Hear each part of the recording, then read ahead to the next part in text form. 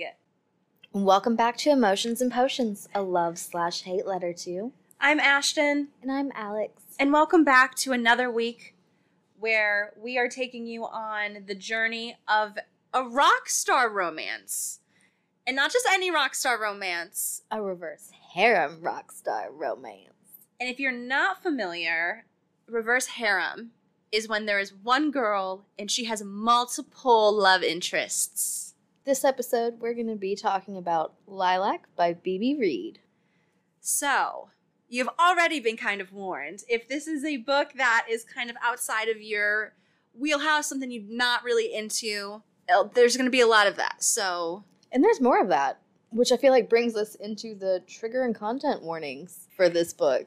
Yeah, so before we go any farther, you know that we like to kind of give y'all a heads up on what we will be discussing. So here are some trigger/content warnings that Alex has kind of come up with throughout reading this book. We have graphic sexual content, including swords play and MM scene, toxic relationships, sexism, misogyny, adult minor relationship, child marriage, religious bigotry, emotional abuse, substance use/abuse, death/suicide, gun violence, blood, injury/injury detail, infidelity. And some tropes that you might find include enemies to lovers, reverse harem, bully romance, forced proximity, group sex, public sex, voyeurism. I mean, there's probably a few others, but let's not ruin everything just yet. I mean, we will ruin this book. So, as we always say, if this is not something that you want to listen to, now you are warned. If you are still with us, we're happy because this is going to be a journey. And welcome to the Smut Club. So, Alex, can you give us this synopsis? I, Braxton Fawn, am the luckiest girl alive, or the world keeps telling me. Every so often, gods walk the earth. This time, they come as musicians. When Bound loses its lead guitarist, yours truly is chosen to fill his shoes. From dive bars to the big stage, my instant claim to fame is nothing short of a fairy tale. The only problem? My new bandmates. Jaded, gorgeous, and ridiculously talented, they're determined to turn my dream into a nightmare. It's no secret I wasn't their first choice. I wasn't even their last. The label wants a new image, Bound wants me gone, but I've got my own agenda. To succeed, I have to thrive a world tour, public scrutiny, and idols turned enemies. But the biggest threat of all isn't a malicious frontman, a narcissistic bassist, and a drummer with too many secrets. It's me. Somehow, I must resist the temptation of Houston Morrow, Lauren James, and Jericho Noble. It seemed easy enough when I boarded their tour bus, but it only took one city for the lines we drawn to blur. Only 99 more to go. Lilac is a reverse harem and a standalone suitable for ages 18 plus. I thought that was actually pretty good. It was. For not giving too much away, but... There's only one sentence I have an issue with. Which one? Which is, every so often gods walk the earth. I was almost wondering if this was going to be like a Greek mythology, like retelling with like Apollo or like some shit. I feel that. But then the rest of it's like, okay, no, it's not. It's just a phrase, Alex. I know. Don't dig too deep. But I like my Greek myth retellings. I know. This is not one of those. No, it's not. It's just a rock star reverse harem.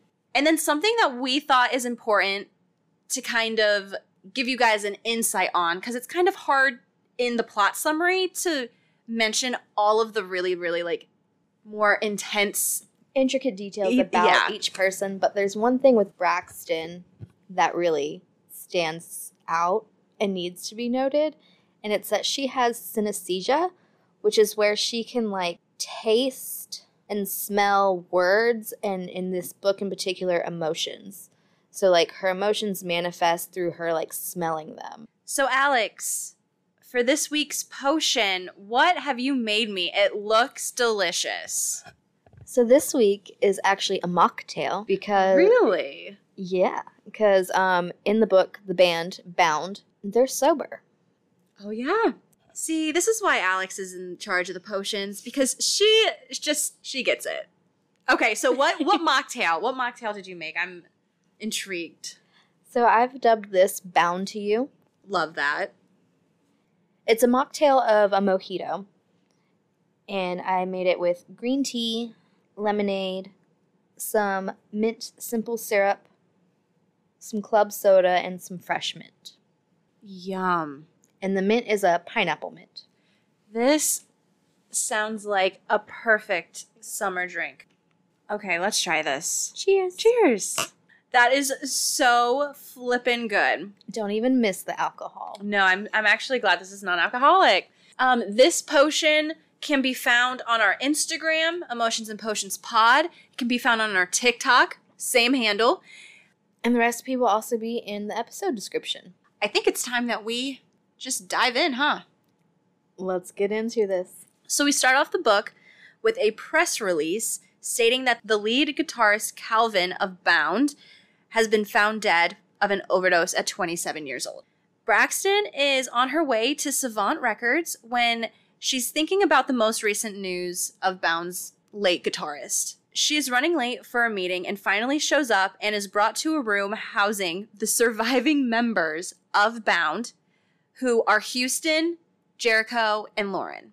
It's obvious that Braxton has no idea why she has been summoned to this meeting and has just kind of been thrown into the deep end. We learn that Braxton is wearing what they call a burlap sack of an outfit and rubs the members of Bound the wrong way. Also, not only because she comes looking kind of not put together, she is interrupting their really important meeting. Great first impression. They also don't know what's going on. They have no idea who this girl is. We do learn that Braxton has been scouted to be the replacement of Calvin on lead and rhythmic guitar, and none of the band members are happy about this. Probably because they're all attracted to her. Instant attraction and instant hate. There's a lot of tension and good banter between the bandmates and Braxton in this chapter, and Houston really wants them to find anyone else to replace Calvin, but Carl, the head of the label, is not budging. Braxton is summoned by Oni, who is the record label's recruiter, for a meeting later that evening. We meet Braxton's bestie and roommate, Griffin. I love Griffin. Yeah, Griffin she's a fun character. I like Griffin and then the other roommate we're gonna meet. They're just, love them. Fantastic. Braxton goes to the bar to meet Oni, and we learn that she also discovered Bound. Oni wants Braxton to try to fix and keep the band together during this tour because she knows that they're really only one fight away from a breakup. And she's pretty much, by any means necessary, keep these boys together. 2 weeks have gone by and Braxton has not heard from the band or their manager, Xavier, but Braxton is getting ready for a gig that she has with her current band, which she's playing at a festival in the desert. So it's like a Coachella, but probably indie. All of a sudden, a helicopter starts to land right in the festival grounds, and it's none other than Bound. And Bound is a world renowned and known. They're stadium tour artists. They are selling out stadiums. So they're huge. And Braxton is playing at this little indie festival. And in walks, in flies, the end all be all to rock music. Yep. Braxton did invite Oni to the show, but she did not invite Bound. But Oni did not show. Sneaky. Snick a little snack. And obviously the band members are calling her out about the fact that she didn't invite them. Well, they weren't nice to her. I know, they were Why awful. would you get the invite? Once again, we get some really intense, flirty, aggressive enemies type of banter at right before she's going on to perform.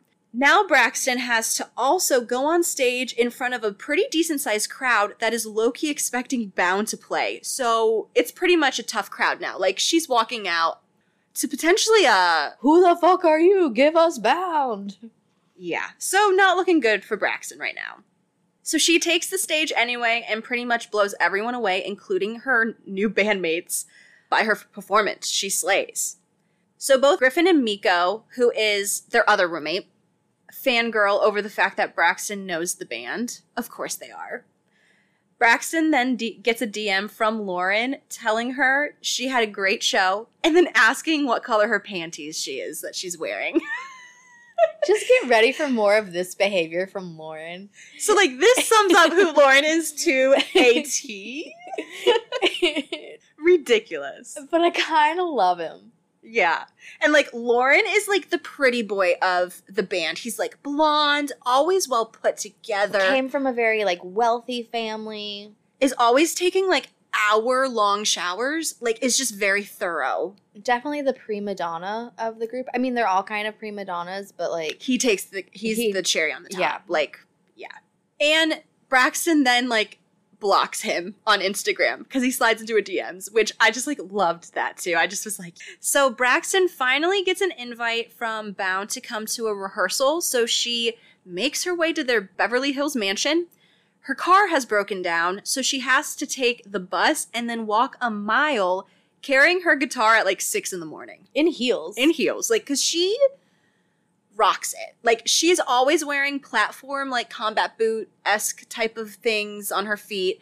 Always looking very edgy, rocky, with her, like, flaming red hair. Yeah, like, her style gets described as being, like, a mixture of, like, rock, boho, And emo. So that's kind of her vibe. So she shows up 2 minutes late, and Houston is already on her ass about it and just being a dick. He's such a dick. So Houston is the lead man, and he's depicted as being, like, the biggest of the three. Muscular. Brown hair, green eyes. Handsome. Like, but, like, rough. Like, tough looking. Intense. Yes. And he's a dick.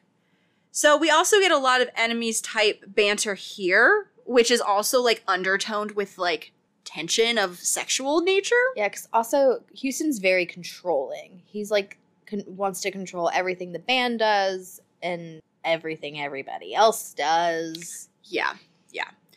And so all three of them kind of corner her in their house and Lauren calls it a little playful hazing that they're initiating on her. Okay.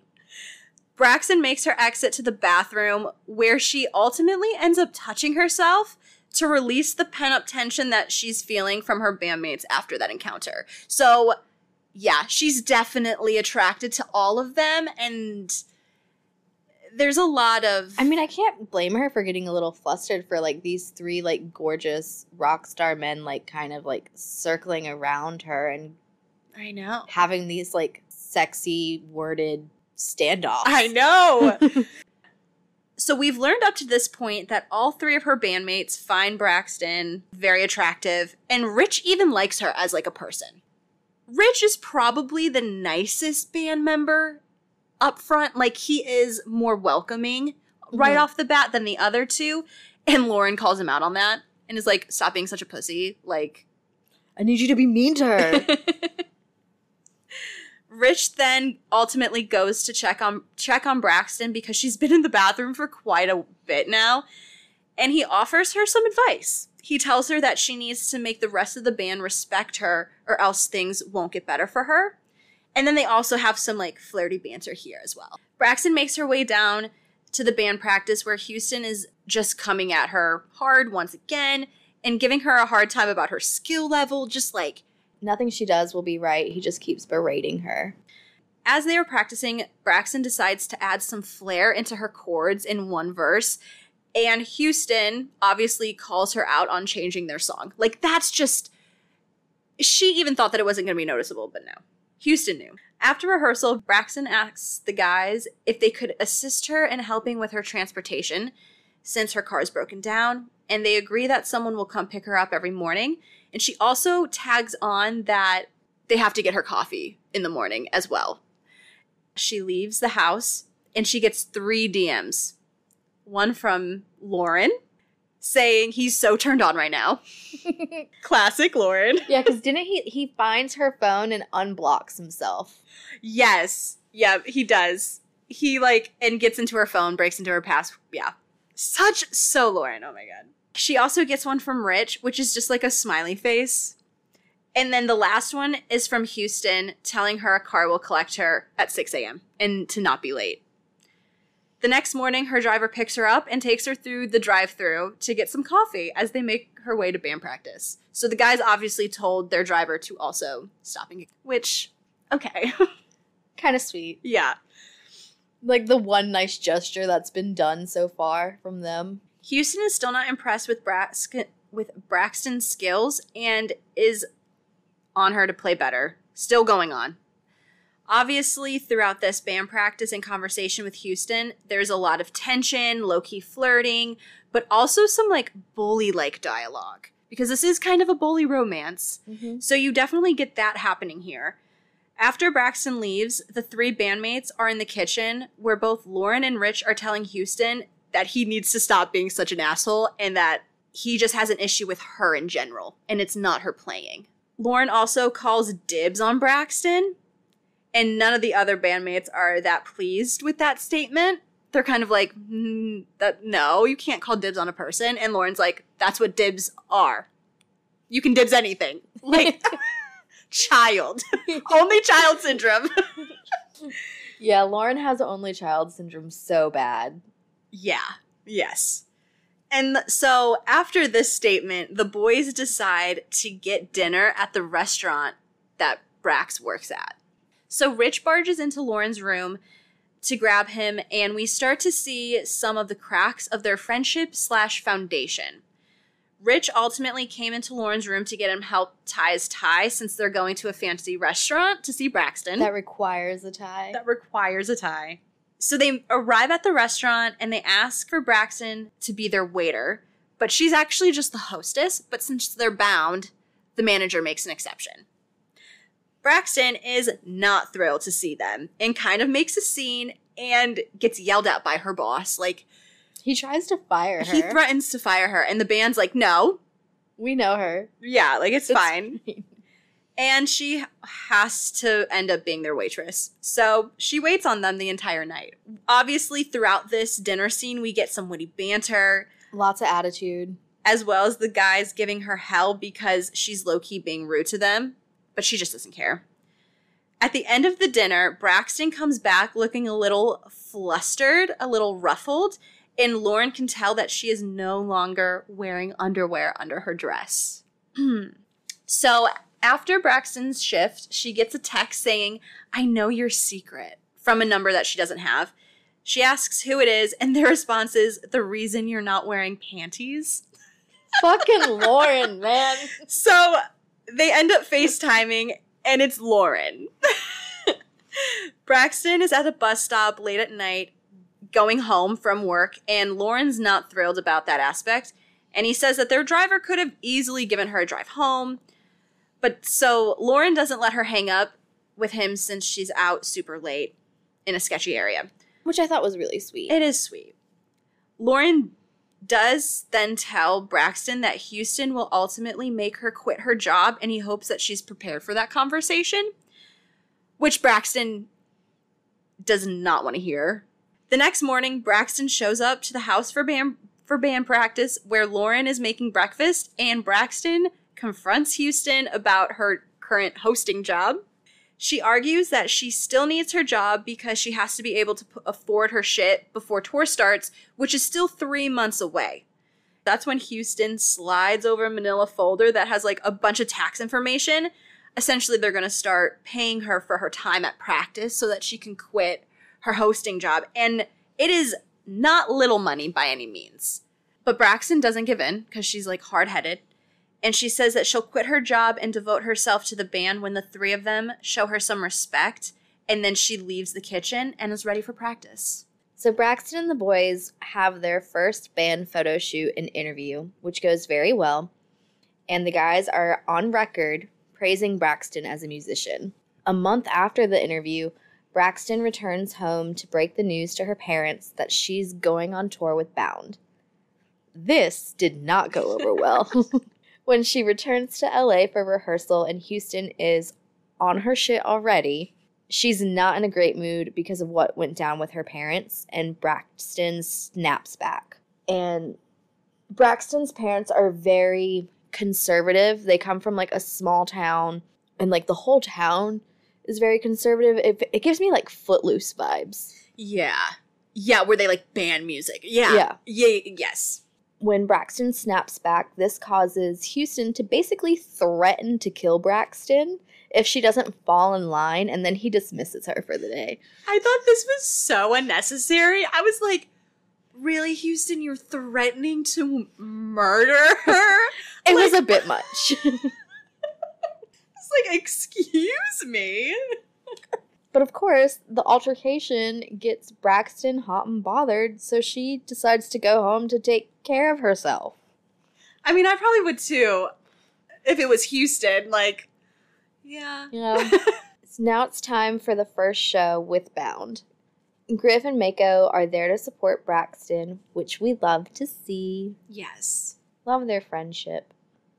When it's time to go on stage, the boys see her and are taken aback by how hot she looks.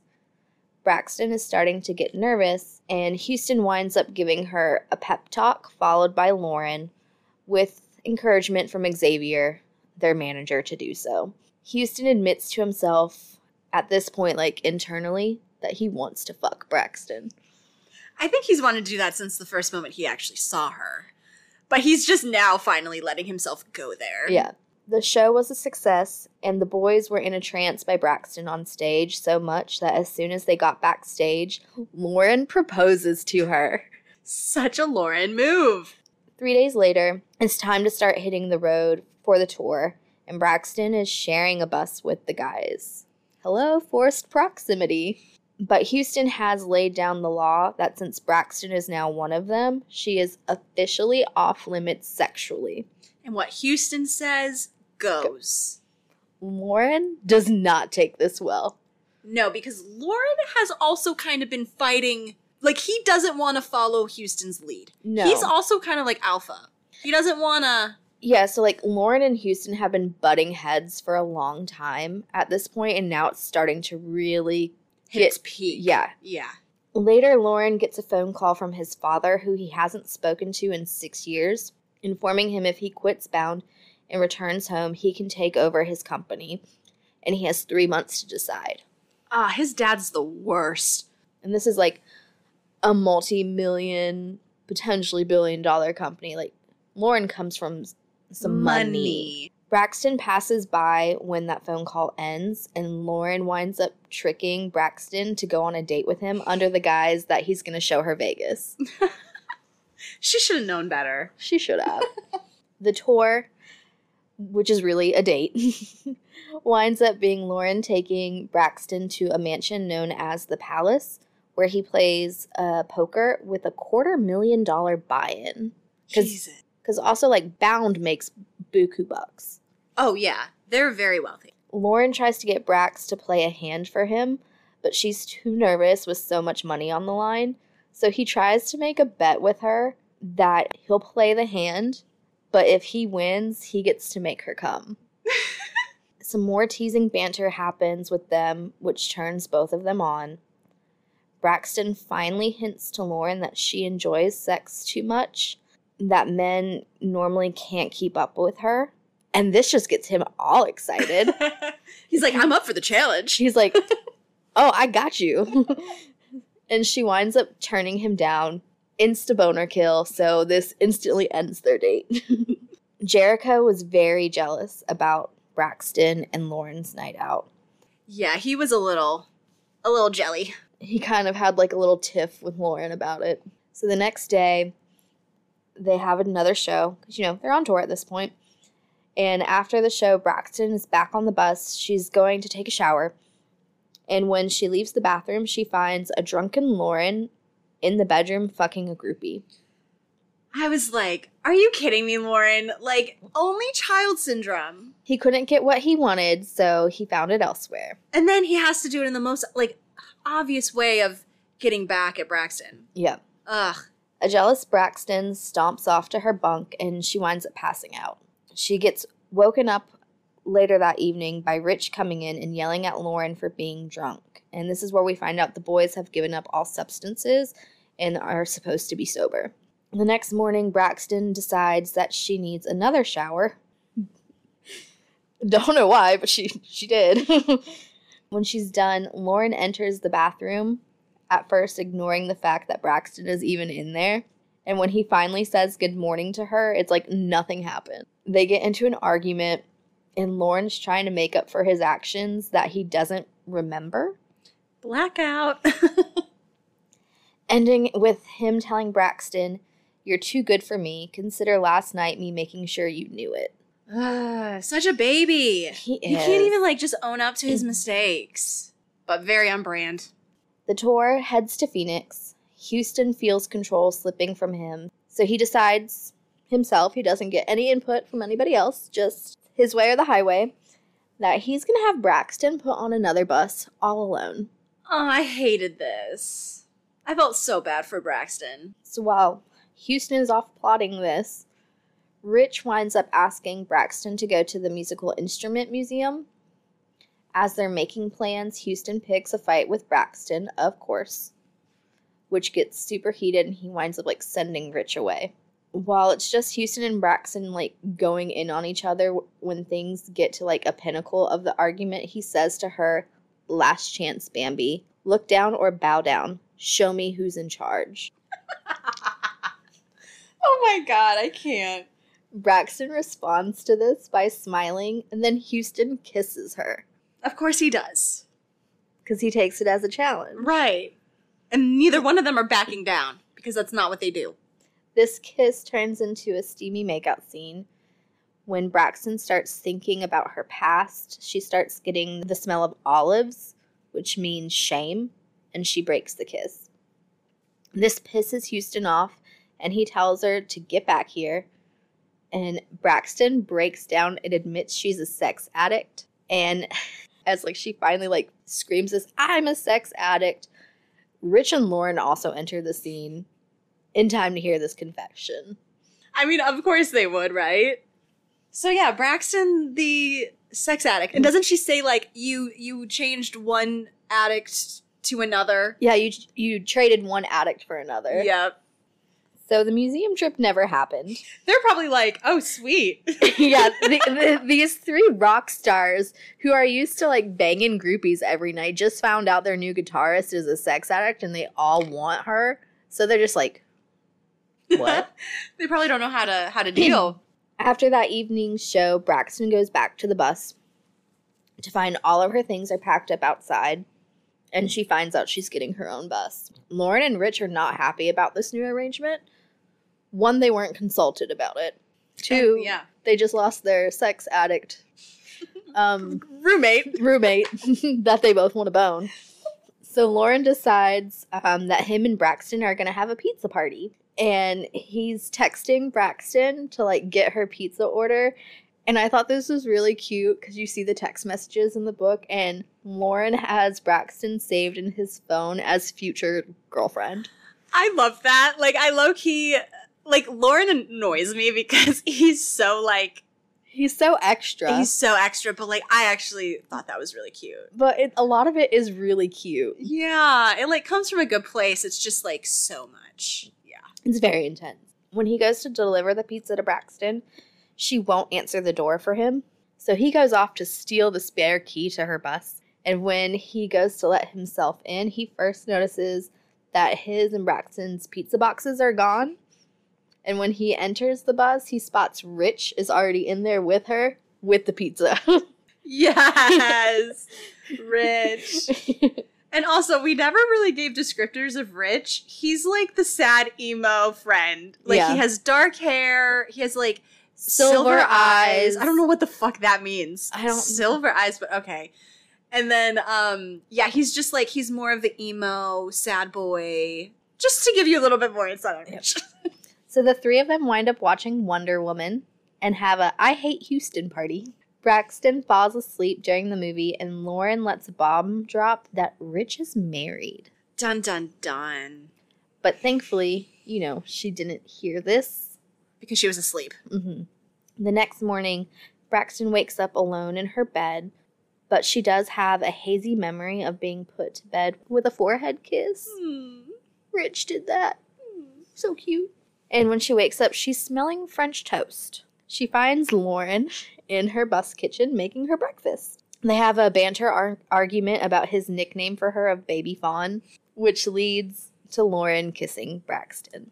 And also, Braxton's last name is Fawn. Yeah. So, like, Bambi, Baby Fawn. Like, that's why they're coming up with these nicknames. Mm-hmm. Their kiss leads to a conversation about Braxton being a nympho and how Lauren has the potential to be falling for her and how he wants her to let him in and he can handle her demons since he has his own and can run circles around hers.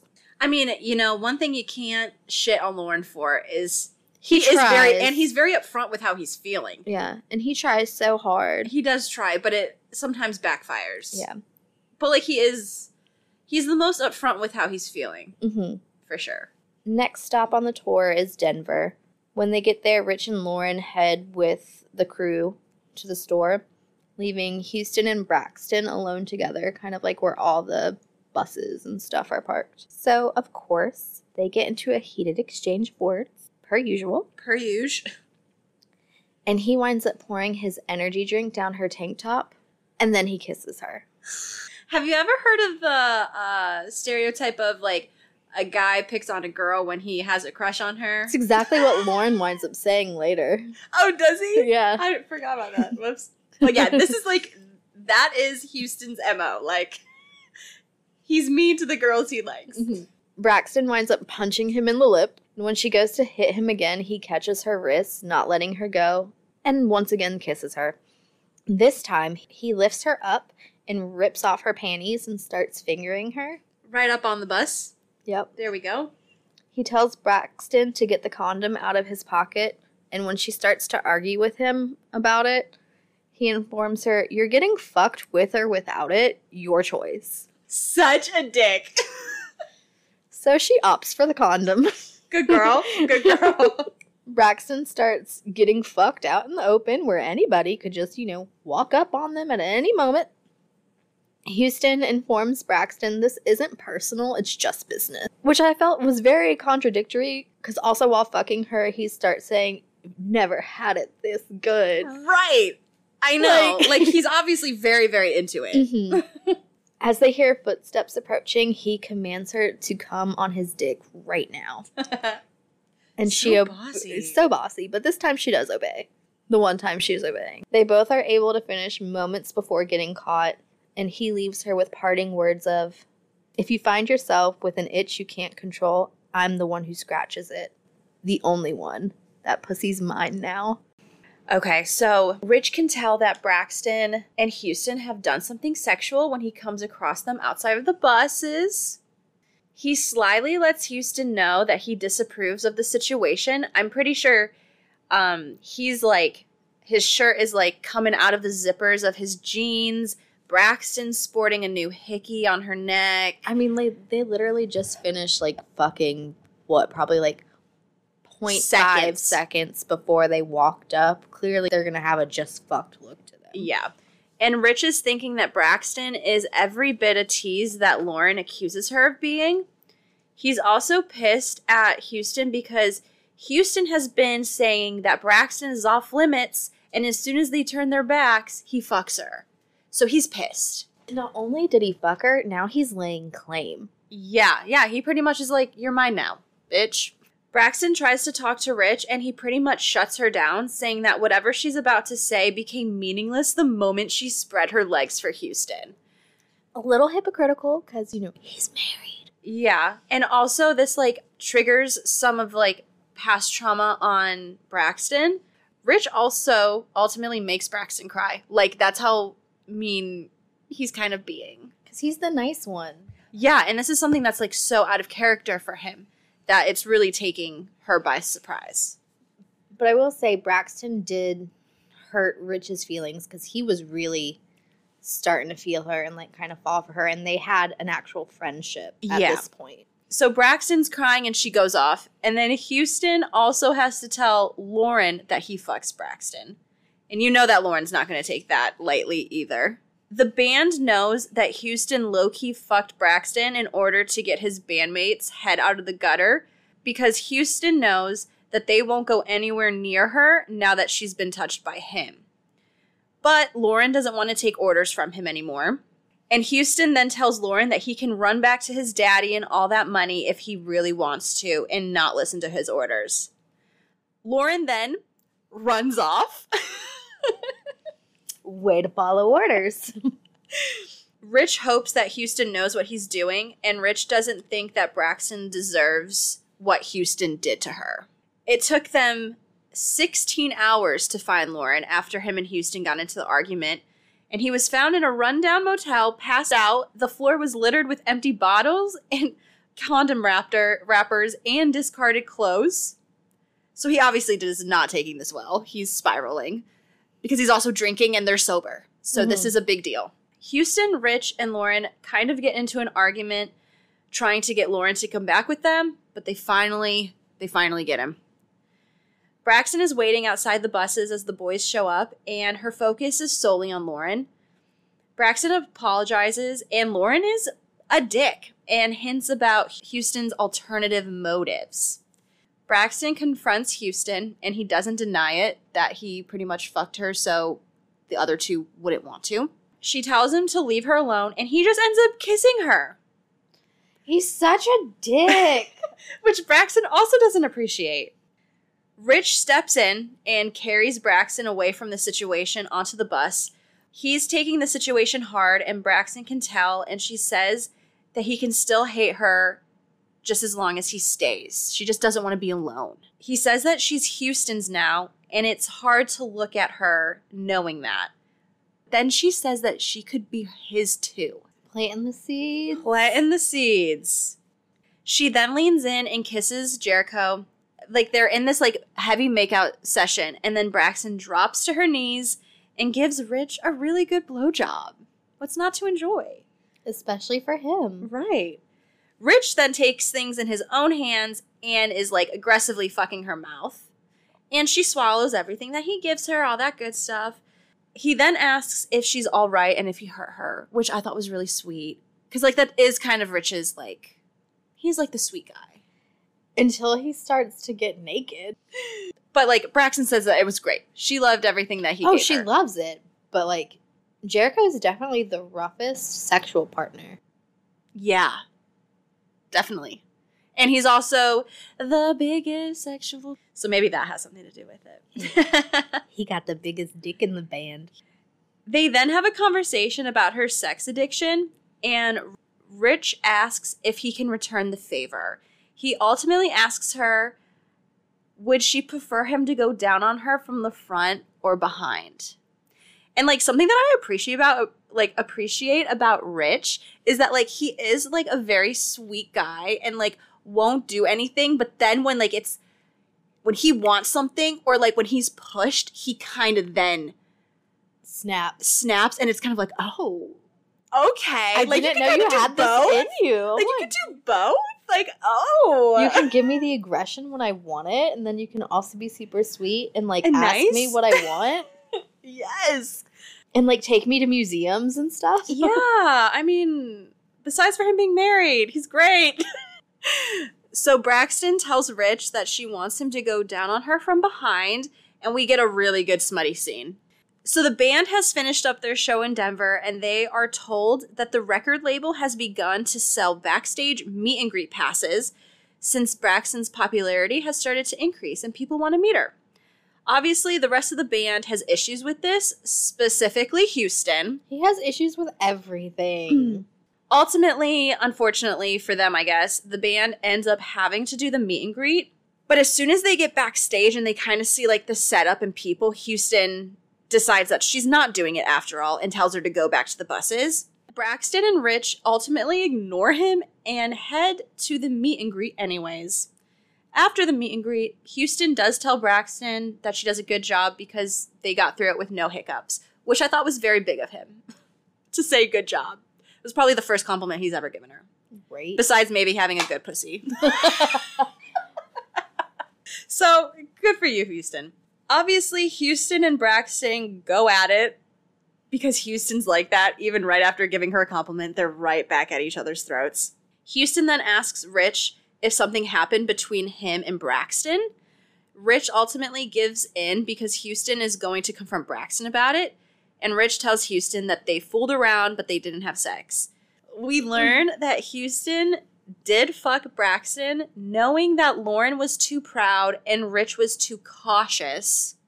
to do anything after that, but it somehow has backfired because Braxton has gotten under all of their skin. When they get back to the buses, Braxton's bus is being towed away because of a radiator problem. So now Braxton is back to bunking with the boys again until her bus is fixed. Houston leads Braxton back to the bus, making her feel right at home, which obviously is him being a dick. Lauren has disappeared again, and Houston sends Rich to find him. Common trends. So Lauren is currently buying weed from Danielle, who is their assistant. We also learn that she's trans, which I thought was a cool thing. I loved that. Lauren just is kind of like a low-key dick in the scene, but like not. Like in a heartfelt way, like in a they have a good friendship and that's just kind of their dynamic. Right. So Rich finds Lauren and confronts him about what he's doing and how he's just going to make everyone else miserable because he is falling apart. Like he is a ticking time bomb. Rich also confronts Lauren about him telling Braxton about Emily when she was asleep. Lauren then learns that Rich has also hooked up with Braxton, and he's obviously not thrilled at that either. This I thought was kind of funny and cute. We learned that Lauren was behind Braxton's bus breaking down. I loved that. I was like, okay, for once, his antics, I'm okay with. Because I'm like, good. She shouldn't have been on that bus anyway. Braxton wakes up the next morning, and she's feeling some of her trauma sneaking up on her. The words like whore, sinner, doomed are all kind of like making residence within her mind. But she's also really loved every moment of being with Houston and Rich. Braxton gets up from her bunk to head to the bathroom when Lauren stops her in her tracks and pulls her into his bunk with him. He's just giving Braxton a hard time, and we learn that Houston is big, but Rich is bigger in that, dick department, and that she's thinking that one of them has to have a small dick because she can feel Lauren's dick pressed against her because they're kind of spooning in the bunk, and I don't think that that's what she's feeling. So she's kind of like, of course they all have big dicks. Like, really? Personality-wise, they're all big dicks, so why not have one hanging between their legs? Right? She then asks Lauren if he's jealous of Rich, and he says he doesn't answer stupid questions. So Braxton and Lauren finally fall back asleep, and Braxton wakes up with Lauren spooning her, and he's, like, gripping her boobs from behind. His, like, morning wood is all pressed up against her back, and Lauren calls her out on being awake. Lauren then asks if Braxton wants to play, and he lets her know that he's still pissed that she's fucked Houston and done stuff with Rich, and he also tells her that they'll never be exclusive now, but they can still have some fun, which Braxton does not like that statement. She tries to get away from Lauren, but he pushes her back on the bed and crawls in between her legs. Lauren apologizes to Braxton, and Braxton says to prove it to her. So she wants to go sightseeing, and she wants Lauren to take her, but she also wants Rich and Houston to tag along as well. Plus, on top of this, Lauren has to be nice to all three of them all day. Which, like, I'm just like, this bitch, I just, like, love her. Like, she's so great. She puts the boys in their place, and it's fantastic. I love to see it. They talk about how this isn't a good idea, and kind of, like, we get some more insight on the friends' dynamic and how it's a little bit dysfunctional. A little toxic right now. We learn that the boys started blaming each other for choices, even though that they made them together. Braxton gets up, and she has another encounter with Houston in the kitchen on the bus, where they're obviously just egging each other on again before this sightseeing trip. I'm like, why can't you guys just not talk to each other?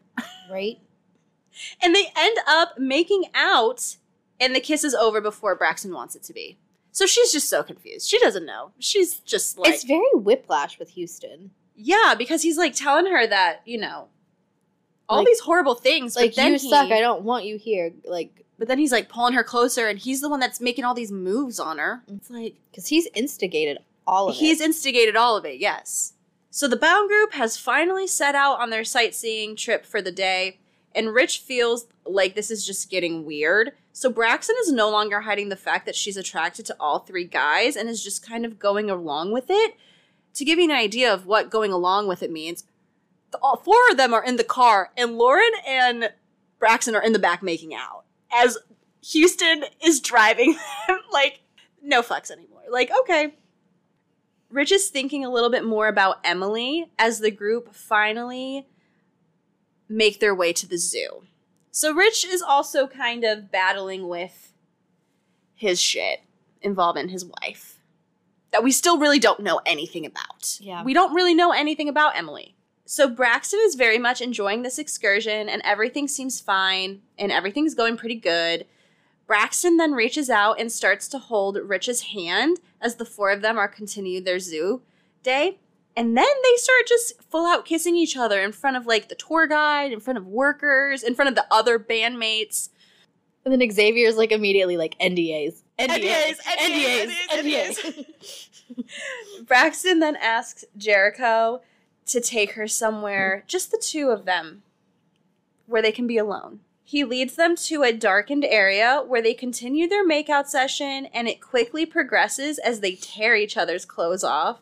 And as Braxton is begging Jericho just to go faster because she wants to be with him. Because she's like, I appreciate that you want to, like, have foreplay, but, like, fuck me. I need you in me right now. I'm just like, okay, girl. But Braxton is always, like, dripping wet, so I guess she doesn't even need foreplay. That's cool. Good for you. Must be nice. Jericho then fucks her from behind against the wall at the zoo for the first time. Rich is definitely getting more and more feelings towards Braxton, and he comes pretty quickly, and he apologizes, but Braxton doesn't mind. And it's also kind of like a rough fuck. Jericho then goes down on her before leaving their secluded spot. Because she obviously didn't finish. I think they probably were only having sex for like maybe 5 minutes. Like that's how, like he just couldn't hold it in. Yeah, because doesn't he wind up saying later, it only took me 3 pumps or something like that? Maybe, yeah. It happens to everyone. Even rock stars in romance novels, so... Relatable. Braxton has no idea what she's doing, but she has no intention of stopping either. It was obvious what Rich and her had been up to, and it kind of ruined the mood for the rest of the day. More so for Lauren, and then Lauren starts taking it out on everybody else. Yeah. Braxton even calls Lauren out to stop pouting because she doesn't belong to anyone, because he's acting like she's his possession. Lauren then gets in Braxton's face and says that he's the only one that's been able to admit that he has feelings for her, and that Houston still denies her because she'll always come second to Bound, and that she might want to open her eyes with Rich because he will never belong to her. After that, they drive back to the buses in silence. I don't really think that there's much to say. Braxton is now trying to figure out what she's going to do. Seducing was the easy part, but what does she do now that feelings are involved with multiple people? I don't know, girl. You're on your own. Braxton then announces to the boys that they are done and that she only wants to keep the relationship about the music. Houston makes the call, saying that if that's what she wants, then that's obviously what's going to happen. This obviously doesn't go over well with Lauren and Jericho because, you know, Houston is playing leader without really consulting anybody else. A week has passed and Braxton has stuck to her guns, and Lauren is now just realizing that she's for real. So at this point, it's also been 3 weeks since the tour has officially started. In the past week, Braxton has made herself pretty scarce. They're currently in New Orleans, so Lauren has brought Braxton back some tasty treats from Café du Monde. Some beignets. Beignets are so good. But she politely declines and quickly leaves the bus after that. So the boys have a discussion about how to get things back on track with Braxton, and they come to the conclusion that they have to change her mind somehow. Their plan is to wear her down by giving her what she wants, and that means leaving her alone completely. They all know that this is going to piss her off, but they're going for the reverse psychology on this one. They all agree that this is what they're going to do to get her back. Lauren then goes on social media and sees that Braxton has posted a picture of her eating a beignet at Café du Monde, which pisses him off, and he can't resist and he comments petty on her picture, which instantly gets him blocked again. Lauren's only child bratty antics are just so fucking funny. So then it gets better though. He then goes to an account that he's made for when he's blocked and leaves the comment, You look like your pussy tastes better. And isn't the handle of that, like, Braxton Lowe forever? Yes! Like, it's just so funny, though. It's just, he'll do anything. He has no shame. And I kind of love it. Oh, like, me too. It's definitely over the top and gets quite annoying at times, but it's so funny and I love it. Same. So the last thing that the boys discuss is once their plan has worked, how do they decide who wins Braxton? And Houston thinks that it should be in her hands, but Rich has a better plan, which is that they should share her. The married one wants to share. Braxton returns later that evening and heads to the shower, and Lauren obviously digs through her shit to get to her phone and is finally able to get into her account, the password being Lauren is a dick. He's going through her phone and all of her pictures, and he comes across some of her nudes. And then Rich also happens to peek and see what he's looking at, and they're both not bothered. I guess it was a really good nude. They both liked it. Braxton comes out of the shower wearing very little clothing, which Lauren obviously notices right away. He forgets about the plan and talks to her and asks her about her day in Cafe Du Monde. And she really doesn't give him much and just, like, says goodnight and rolls over. Braxton is still awake while Rich has been snoring, so he's obviously asleep, and Houston's breathing has also turned deep. So Lauren decides the time is perfect. He reaches under his pillow and brings out some lube. He squirts it on his hand, pulls down his boxers, and starts touching himself, not being secretive or quiet about it, in hopes of Brax realizing what's going on. He even calls out her name a few times. He then pulls out the second item, which is a pair of purple panties, which belong to Braxton, and he comes and cleans himself off with them, and then just tosses them on the floor and goes to bed. So the band has finished up their show in New Orleans, and they have completed the meet and greet as Braxton immediately heads back for the buses. Lauren is becoming impatient with this plan that the guys have come up with and wants to know if they've waited long enough. And the answer is no, according to Houston. Lauren's just pissed because he's the only one who hasn't gotten his dick wet yet. Seriously, that's really the reason. They let Braxton have a little bit of space and head to the buses before them, but they don't wait super long. As they get back to the bus, they find Braxton completely naked on the couch, grinding onto Lauren's pillow. It was obviously planned, and she has no intention of stopping until she has completed her plan. She speeds up and finally comes all over the pillow as the three of the boys just continue to stare at her. And when she's done, she stands up, grabs the pillow, and tosses it at Lauren's feet, and then just disappears into the bunks without saying anything. Payback's a bitch. Don't fuck with Braxton. They should know this by now. Rich is also now not sure how much longer he can keep this up because he really just wants to be with Braxton. He's walking through the bunk area and spots a purple lace thong on the ground, and he picks it up, not realizing that it is covered in jizz. He's about to storm into the shower to confront Braxton until he runs into Lauren, where Lauren admits that it was his doing. He then tells Rich exactly what he did with those panties, and they put together that what happened last night with Braxton was retaliation for Lauren. Rich gets really upset and pushes Lauren up against the wall and says that he has to leave her alone or he's out of the deal. Rich tries to get Lauren to understand that they are a package deal, and in order for this to work, all of them have to be successful. If one of them fails, all of them fail. And, like, this is another, like, Rich, like, showing that aggression. Mm-hmm. But, like, for good. Like, he's trying to, like... taking charge and not being the pushover. Yeah. And, like, the boys also are seeing this change in him. Houston joins them, and they end up having a little bit of a conversation. They smoke some weed, and then they decide to play some poker. This gives Rich some nostalgia about how things used to be between them. Braxton comes back out to get dinner and kind of just ignores them and watches TV. The boys continue playing poker as Braxton watches her movie.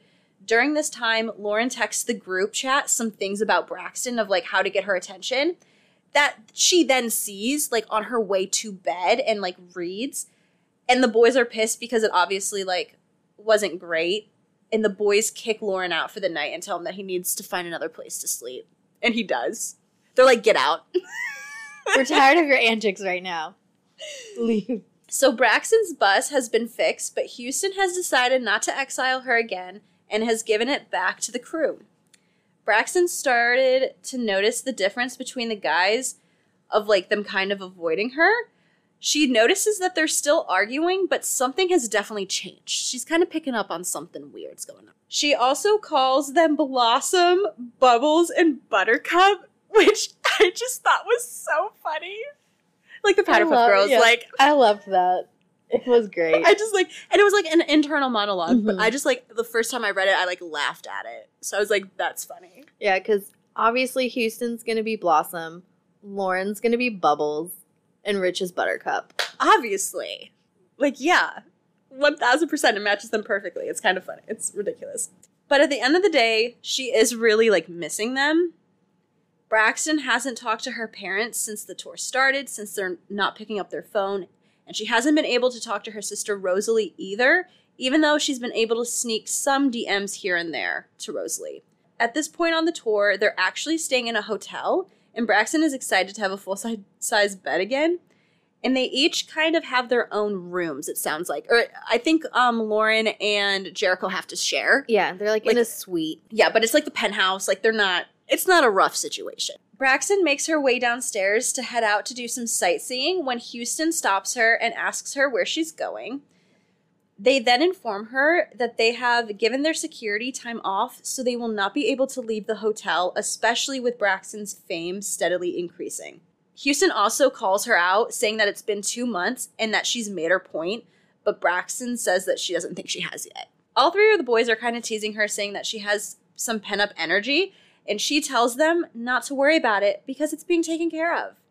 Obviously, Lauren being Lauren freaks out and demands to know what she means by that. Lauren then demands that she tells him who this person is so they can beat him up because they're spoiled, possessive, and jealous and only like to share with each other. That's what he tells her. She's kind of like, what the fuck? When did that change? She's like, huh? Houston then says they have an experiment that they would like to propose to her, but she says that she's not playing their games and that she's okay with not knowing what their proposition is. Lauren tries to stop her, but she just makes her way back to her room, glancing back one last time to see Rich sitting with his head kind of bowed down, Lauren's like tensed shoulders, and Houston staring out the window. Boo-hoo, rock stars, don't get their way. Aw, sad boys. So the boys are still downstairs discussing how epically awful that went and saying that they've been iced out for 2 months and it might take a little bit of time for her to be open to hearing what they have to say. They get into a little bit of a disagreement and Rich storms off. Lauren and Houston then have a conversation about how the situation couldn't work and that it's not how love works with 3 guys sharing 1 girl. Houston is the one defending the situation and the experiment, saying that their family, that they've built a career together, they share a house together, they don't even have separate bank accounts, and what's his has always been theirs, so what's different? Like, what's the difference with love? They then go on discussing how they're both worried about Braxton in this situation because the girl is always going to endure more of shit during a scandal like this, and the fact that she'll be sharing multiple guys is definitely not going to be easy on her. Houston then tells Lauren to go and make up with Rich because he's always been Braxton's favorite. So that was kind of sweet of Houston. This is the point in the book where I start to actually like Houston. Same.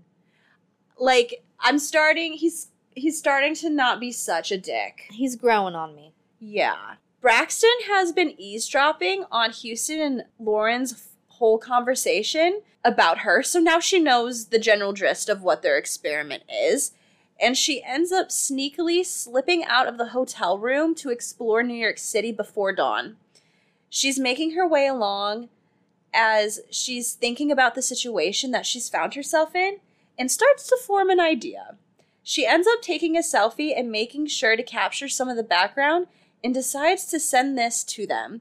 The caption states, "I decided to take a walk. Find me before sunrise and I'll grant 5 minutes of my undivided attention." She then sends that text to the group chat and figures that she has about 20 minutes head start. So Lauren gets woken up by Houston, informing him Braxton is gone and to check his text. They begin their hide-and-go-seek mission to find Braxton, and they are all quite game and excited for this. After continuing a cold trail, they come up with a plan to cut Braxton off, which works. And Lauren decides to claim the 5 minutes of undivided attention. Of course he does. He does not use this time to have a conversation. Oh, no. And, trying to get her to be their girlfriend. He wants physical attention instead. Can't really blame him, though. He is the only one who hasn't gotten it. Yep. So Braxton attempts to run from him, but gets caught and taken to the ground and kissed. Houston hands Lauren a condom and tells him to make it count. Rich's request is that he wants to see Braxton's tits. Oh my god. This scene is so funny. Lauren begins going to town on Braxton, as he has until sunup to finish, while Houston and Rich look on and do their best to block and, give them some privacy, because they're in the middle of Central Park. As they change positions and Braxton begins riding Lauren, Rich gets his dick out, and Braxton begins giving him a hand job. And the boys learn she's ambidextrous. They got them real excited. This part was so funny to me. Lauren winds up passing out in the park after he comes. Because he's not also a morning person? Yeah. So, he's tired. He's tired. He's sleepy. He finally has his release. Yep. He's just, passed out, dick out still. Classic rock star. When they get back to the hotel, Houston declares, "We need to talk." Braxton's response is the topic about the next show? Didn't think so. Thanks for the orgasms, and walks off to her bedroom. An enraged Lauren goes after her and starts banging on her door, and she won't open it for him. But he is just going to town on that door. They had their 5 minutes. They didn't use it wisely. No. And they're back to how they have been. So Rich goes up and apologizes for being a jerk, and he gets Braxton to open the door for him. And he hands her a wig and says, that they're going to go have a little adventure. He winds up taking her to the wax museum to see, the wax figures of Bound. At the museum, Rich opens up to Braxton about the relationship between the band and Calvin, their former guitar player, and he lets her know that he's falling in love with her. Rich next takes her to dinner and finds out Braxton is not wearing any panties, which always gets him turned on. When he calls her out on this, on the car ride, to the dinner, she's like, "I knew I was forgetting something." She's such a brat sometimes. I love it. When they return to the hotel, Braxton shares all about her sightseeing and shows them pictures. Lauren gets very upset about his wax figure because they made the nose a little too large, and he gets super pissed off about it. Very butthurt over this wax figure. But Braxton thinks it's hilarious. And that's why she took a picture of it, because she knew it was going to piss him off. And, she also shares a video of her getting eaten out by Rich in the car. Oh, yeah. Yep, that does happen. She didn't want them to feel left out, right? Yeah. Houston requests to spend the night with Braxton. She agrees, but she lets it be known, no sex. The two spend the night together just sleeping, and in the morning, Houston apologizes for not realizing what he had before it was too late. Basically, for being a dick this whole time. And then he asks her to be his girlfriend. Oh, so sweet. And Braxton tells him to give her a reason. We get a time jump. A little bit of blue balls from the give me a reason thing. That could have been another sex scene. And back on the tour bus, the boys decide to give Braxton the bedroom. So, there's bunks in the tour bus where they all normally sleep, but then, in the back, there's, a bedroom with, a king-size bed and the bathroom that they all share. That bedroom is normally what they use when they, bring back groupies kind of situation. It's the sex room. It's the sex room. So the boys decide that they're going to give Braxton the bedroom, signaling that they won't be needing it because they have no sexual desire for any groupies. They only want Braxton. Lauren winds up being able to take Braxton out to dinner, where he gives like a very, very heartfelt apology. Like he's pouring his heart out to Braxton at this dinner and asks her to forgive him. And she lets him know she's working on it. Rich and Houston crash the dinner. And Braxton learns the story behind the medallion that Lauren's always wearing. And he kind of gives it to her. But they still haven't gotten Braxton to be theirs yet. Back on the bus, the boys have decided they're done waiting on Braxton to agree. And decide to pull the yes out of her. Sexually. Of course it's sexually. The three of them begin to crowd Braxton in the bedroom. Houston puts her on his lap. Lauren rips her panties off. She calls him out on this and's like, that's two you owe me now. And Houston gives the command for Lauren to eat her pussy until she gives them what they came for. Rich joins in on the buffet de Braxpuss, and Houston commands her to watch. And she tells the boys to do their worst. Time for nice guy Rich to take over. He has the biggest dick of the three of them and is a relentless lay. Rich gives Braxton no mercy as he fucks her while the other two watch on and taunt Braxton. After multiple orgasms, she can't take it much more and wants Rich to come. And he responds with, then you know what to do. Psychological warfare. Right? Jesus. Braxton finally relents and says yes to being their girl. Of course, Rich makes her scream yes a few times. He's like, I don't think they heard you. Say it louder. You need to say it again, girl. Lauren starts kissing her and promising to be the best boyfriend. And Houston goes to the bathroom and gets a wet rag and starts cleaning her up.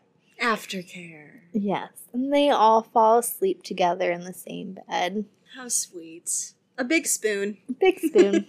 The next morning, Braxton is the first to wake up, and she is greeted with a visit from Oni sitting at the table. This is not a pleasant or wanted visit by the rest of the band, and she lets it be known that she's there for the show and to make sure things are going all right. And they are not hiding the fact that they are all in a relationship together now. No. Because each one wakes up and, sees Oni and Braxton. They're, kissing her and... It's very obvious what's going on. And yes. Oni's probably just looking at, what the fuck is this? Well, they've never wanted to hide it. So, Braxton finally gave them the go that they're, officially in a couple. And, the boys are not going to hide that any longer. The night of the show, Braxton gives Houston a pre-show blowjob before going on stage. And while they're all in Braxton's dressing room, they start talking about how this relationship arrangement is going to work. When the show is over and everyone is back on the bus, Rich gets a call about Emily, his wife. So Houston distracts Braxton with sex so he can take the call in private without her finding out. Lauren attempts to convince him to be honest with Braxton about the Emily situation because this could ruin things for not just him, but for all of them with her. We get a little hint that there's something more to this whole Rich and Emily thing. Because Emily has been missing for a while. And Rich has hired a private investigator to try to find her. Because he's been trying to have divorce papers delivered to her for years. So there's definitely, more to the story. And it's not they are in a... This is not a healthy functioning relation. They are estranged. Yeah. Rich does agree to back off Braxton and not initiate anything sexually with her until he tells her about Emily. And the conversation doesn't go that great, so a frustrated Lauren goes and alleviates himself between Braxton's thighs. It's time for the Canada leg of the tour, and they have to abandon the bus again. And we find out Braxton doesn't do too well on planes. But thankfully, she has 3 boyfriends to help soothe her anxiety. And they all do take care of her. They do. When they get to Vancouver, it's time for a group date, which is jet skiing. Braxton is noticing and not liking the distance that Rich is keeping from her. They decide to have a jet ski race, and the first one back to the dock gets to choose a dare for the loser. Braxton rides with Houston. During the race, Braxton winds up getting thrown off the jet ski, and Rich rescues her. Rich and Braxton wind up being the first back to the dock. To lighten the mood, Braxton declares them the winner of the race. When they return to the hotel, the boys surprise Braxton by running her a bath and washing her together very sensually and putting her to bed for a nap. Once they leave the room, Braxton receives an unexpected phone call. So the phone call winds up being from Braxton's parents, informing her that her younger sister Rosalie is in the hospital. So the show for the next couple of days winds up getting canceled, and Braxton and the guys are on a plane going to Faithful, which is Braxton's hometown. At the hospital, the guys can tell there's a definite shift in Braxton's demeanor, not only because she's, very concerned for what's going on with her sister, because her parents haven't given her much information, just like, you need to come home, your sister's in the hospital. But they can tell she's, super not okay being back. Yeah, she's probably very anxious. And they can pick up on her vibes. Mm-hmm. Yeah. So at the hospital, she's, gets confronted by dear old mom and dad. It's not a great conversation. No. Their relationship is not great. It's not great at all. Braxton is definitely, the black sheep of the family and has kind of been, run out of their hometown. Her and her parents really get into it at this point, and she's just look, I just want to see my sister. She's there for a little while, but things get, so heated with her parents that they just have to leave. So her and the boys wind up getting a motel room for the night, and they're like, tell us what's going on. And Braxton's just I have a sister, Rosalie. So the previous night, as Alex was saying, Braxton refused to talk to the boys about her family / Rosalie. And Houston this morning is obviously very livid that they're in this situation and that they weren't kind of prepared for the situation. Houston is on top of her in bed currently and slowly starts teasing Braxton. She tries to kiss him, but he's not having that. Houston then just slams into her and starts fucking her, but she doesn't get the chance to come before Houston is finishing up himself.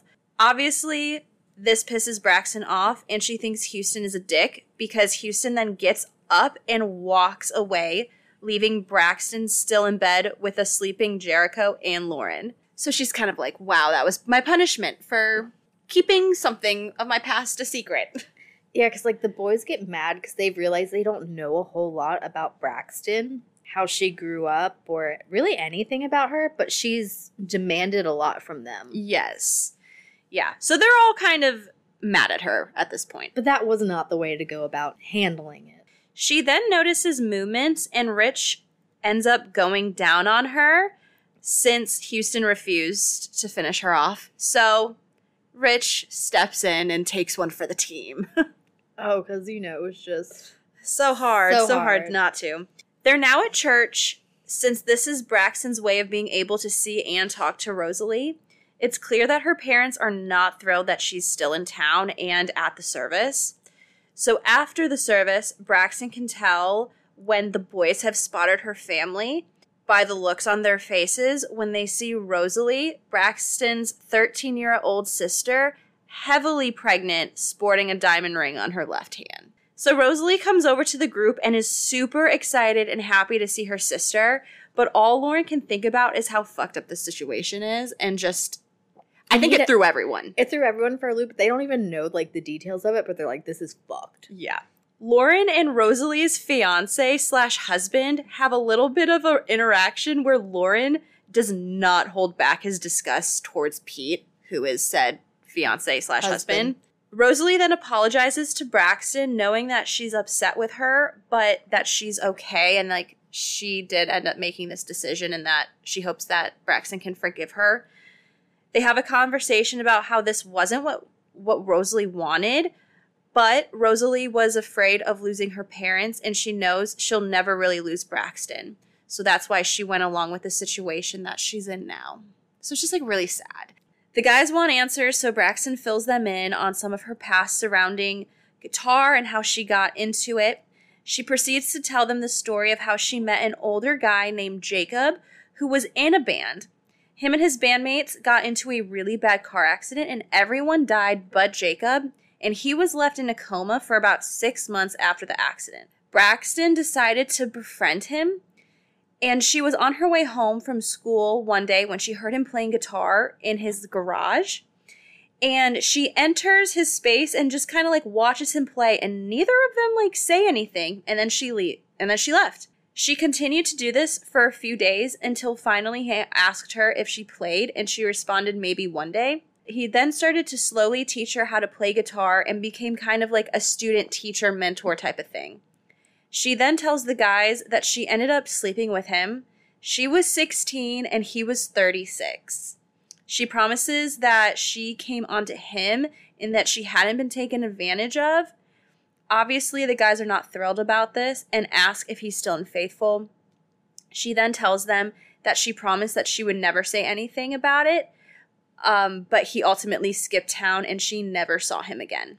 Braxton shares that she struggled after he left because she used him as a crutch, and now that he was gone, she was slowly spiraling. So 3 months after she slept with Jacob and he had left town, she had seduced 12 other boys from her parish, and her parents found out. One of the boys feared for his soul because he slept with her, and he came forward, and 8 more boys or guys confessed to sleeping with her as well.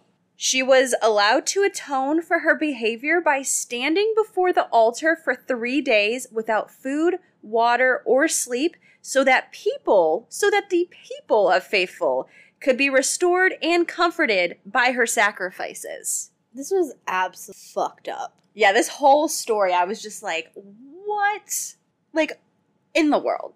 I hated it so much. And so did the guys, because they want names of all of the guys that came forward because they want to deal with them. And obviously Braxton's like, no, I'm not fucking giving you their names. Are you crazy? Like, it's in the past. Like, let it go kind of thing. This conversation has brought the group closer, and they ask if she is ready for them, essentially. And she says yes. She says she's finally all in, I think. Like, this is kind of the moment where she is, like, fully invested. They are now officially a couple. They were a couple before, but I think that it's really solidified after this encounter. Very much so. In this story. So after their show in Seattle, they're headed back to Portland. The boys have convinced her to come back with them to their place instead of LA during a little bit of a break that they have. They arrive at the guy's house, and it's a beautiful Gothic Victorian, like very dark house that Braxton falls in love with instantly. Lauren then welcomes her to the tree house and says no girls are allowed, but they'll make an exception for her. Rich leads her to a room with a big bed with some really nice drapes, very Gothic vibes. Rich then lays down, bringing Braxton with him so that she's straddling him on top. They're kind of just like hanging out, kind of slowly like kissing, and like Rich is kind of like falling into sleep. Like it's just like a chill moment just for the two of them. Houston then enters the room, and he lifts Braxton off of Jericho and takes off all of her clothes. Houston starts touching her and kissing her neck as she whispers yours to him. Houston then orders Braxton to sit on Rich's face as he is fingering her. Rich is now fully awake and on board, and he lets her just climb right back up onto his face. Love it. Houston then leaves the room, and Braxton really starts to ride his face, enjoying everything he's bringing her. Houston then re-enters the room just in time to watch her finish. He then warns Braxton that they aren't through yet. They let her know that they are both going to fuck her now. And yes, at the same time. But they promise that they're going to take care of her. She does ask where Lauren is, and he's in the shower taking one of his like hour-long showers. I feel like he has like a 3-hour shower. Oh yeah, that water bill is probably so expensive. She also informed them that they don't need to use condoms anymore unless they really want to, since she's on birth control, but she wants to fill them without any barriers, and they're very quick with tossing the condoms as well. They're getting her ready and prepared as she is now straddling Rich, and he enters her from beneath her. Houston then starts also preparing her to fit him, so he is also fingering her while Rich is inside of her. So we get a really good double penetration scene where both Rich and Houston enter the V at the same time, and they're all loving it. She also gets an overwhelming smell of vanilla and berries, but she notices that something or an element is missing within this like scent. So also kind of to wrap your head around, not only are Rich and Houston fucking Braxton, but Rich and Houston are also kind of like... Their dicks are touching. We're getting some sword play. Yeah, and Houston is being very aggressive and possessive towards Rich in the scene, as well as Braxton. He's even like, Rich, come for me. Like, very... I was like, okay. Here for it. Yeah. So they all end up coming, and then Houston cleans all of them up. I mean, teamwork makes the dream work. Yeah. Or makes the orgasm work. Exactly. In this case. During this time, Braxton is still thinking about something that is missing, and that something is Lauren.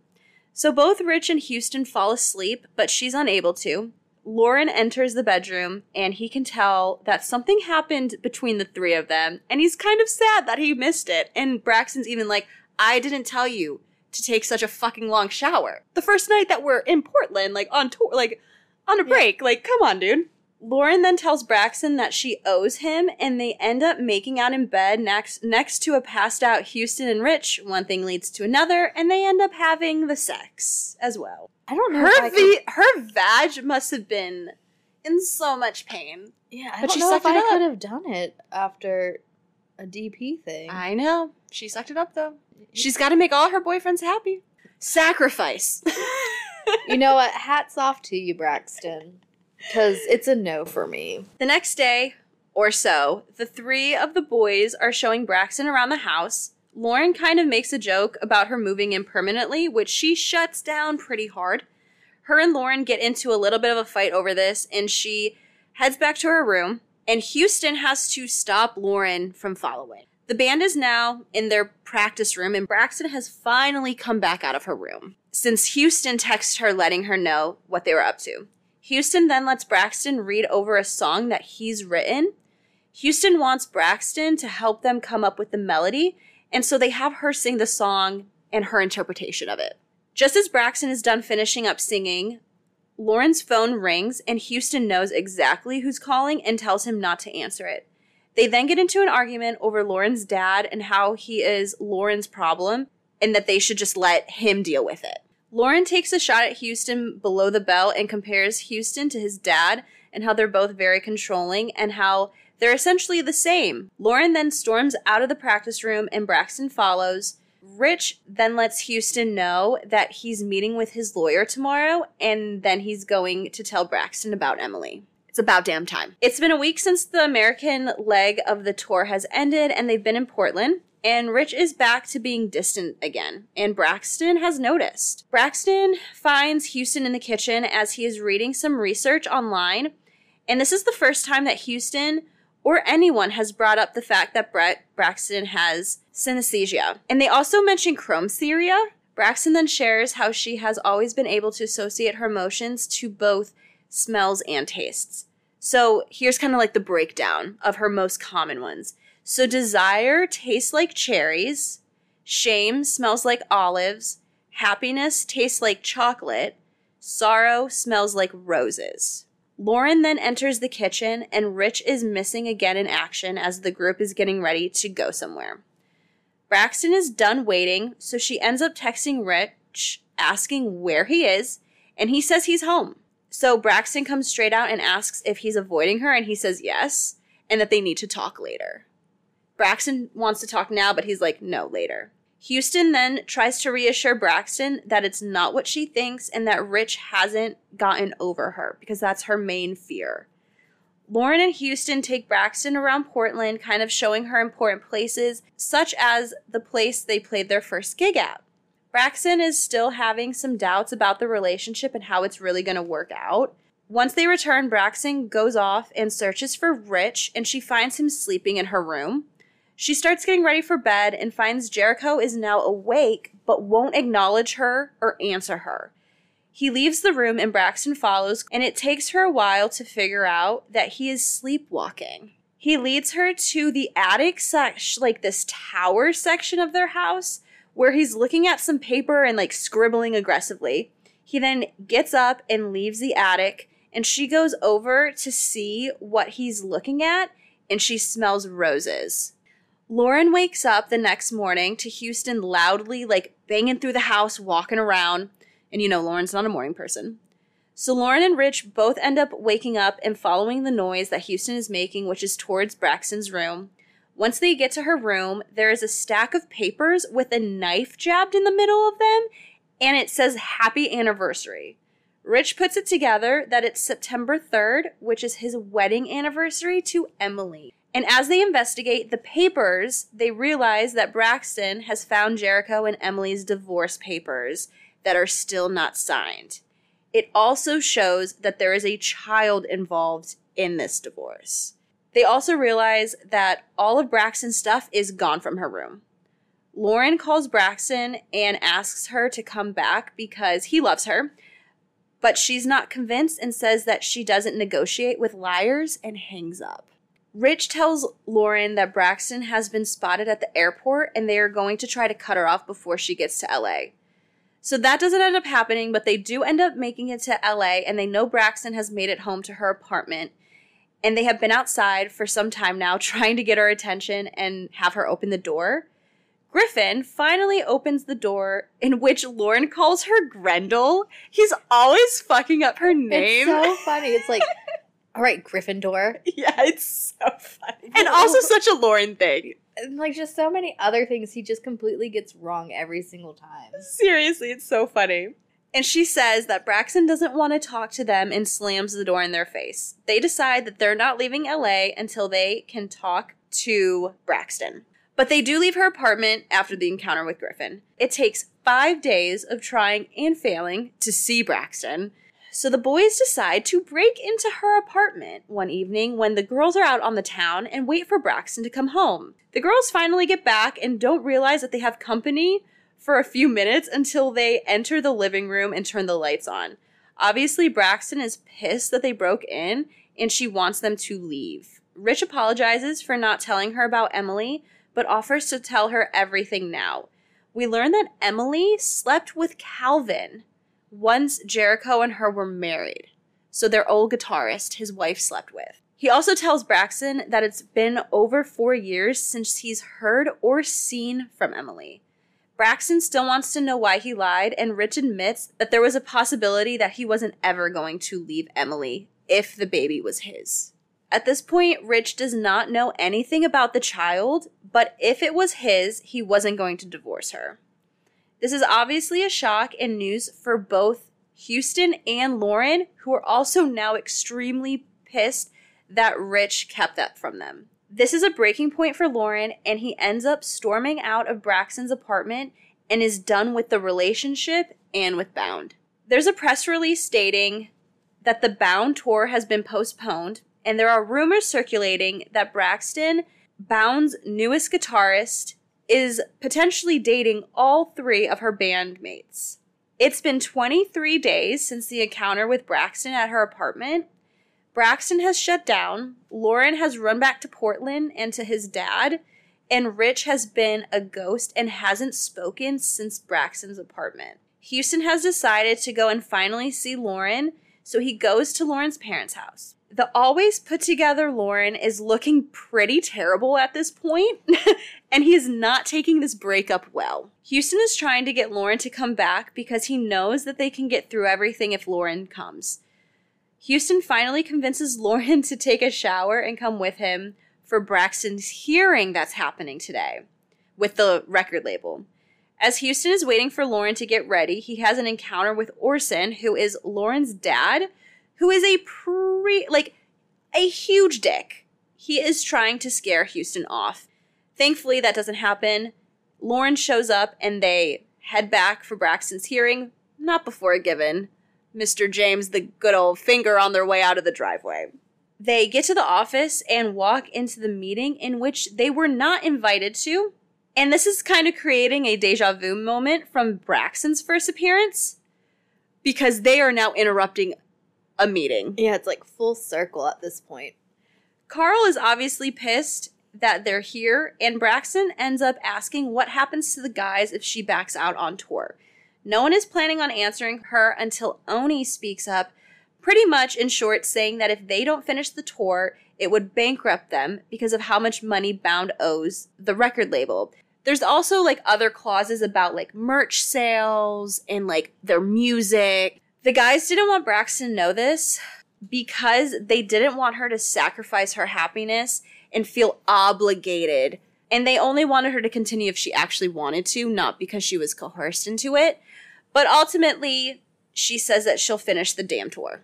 Griffin is extremely pissed at Braxton for giving in and committing to the rest of the tour, but Braxton can't let them get hurt by the record label either. Braxton has also started catching on that Griffin and Mako have started a relationship, but they have not told her yet.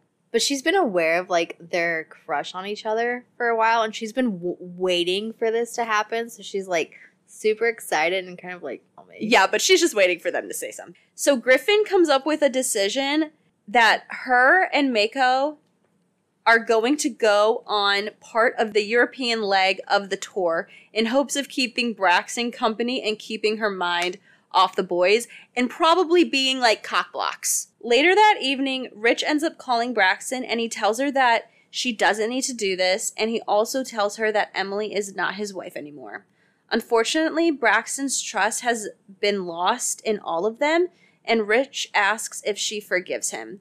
She tells all three, because she knows that this is a speaker call, that she's on speaker, that they all freed her, but she can't trust them right now. Lauren then lets her know that they hear her, but that this is not over. Bound is back on tour, and Rich and the boys are just kind of bidding their time until Griffin and Mako leave the tour, because they have been a very successful shield for Braxton so far. But it can't last because they have to go home at some point. They're checking into their hotel. Tensions are still really high. Rich asks if Lauren's willing to talk to him yet, because Lauren is still very pissed at Rich about the whole Emily ordeal. He hasn't gotten over it. And he says no, and that he's pretty much dead to him. Rich, being fed up, decides to put Lauren in a headlock and ask if he's ready to listen now. He said he was never going to choose Emily over Braxton. He just needed time to figure out himself, and that marrying Emily was not choosing her over Lauren either. We learned that Lauren tried to convince Rich not to marry Emily because he deserved better and kind of saw through her. He then also tells Jericho that Emily tried to sleep with Houston a week after they were married, and Houston demanded that Emily tell him. Obviously, Emily did not tell Rich, so this was new information. Rich also blames Lauren for Emily cheating on him with Calvin, but Lauren is convinced that that would have happened regardless if he left them alone that night or not. Rich then tells Lauren that he already requested the grant of the divorce between him and Emily before Braxton found the papers, and he tells them that they need to kiss and make up so they can win their girl back. The following night, the boys slip into Braxton's suite with Griffin and Miko to get them for their next gig. After the show, they head to a club that Lauren found, and they are led to the VIP section. Griffin and Mako head for the bar, but Braxton is not allowed to leave the VIP section since they don't have private security. As soon as the girls are gone, the boys cage Braxton in. Houston is the one who makes the first move and is kissing on her neck, but she kind of shoves him away, and there's some very hot and heavy, flirty, sexually driven conversation as the guys are trying their best to win back Braxton. Braxton kind of finally gives in as Lauren and Houston start to touch her in the middle of the VIP section in this club in Berlin. Lauren is in front of her and whips out his dick and enters her as Houston is holding her from the back, and Rich is blocking Braxton from the rest of the crowd. So yeah, public sex. Let's get it. Some more public sex. More public sex. So Braxton gets fucked by Lauren in the middle of the club as both Houston and Rich watch on.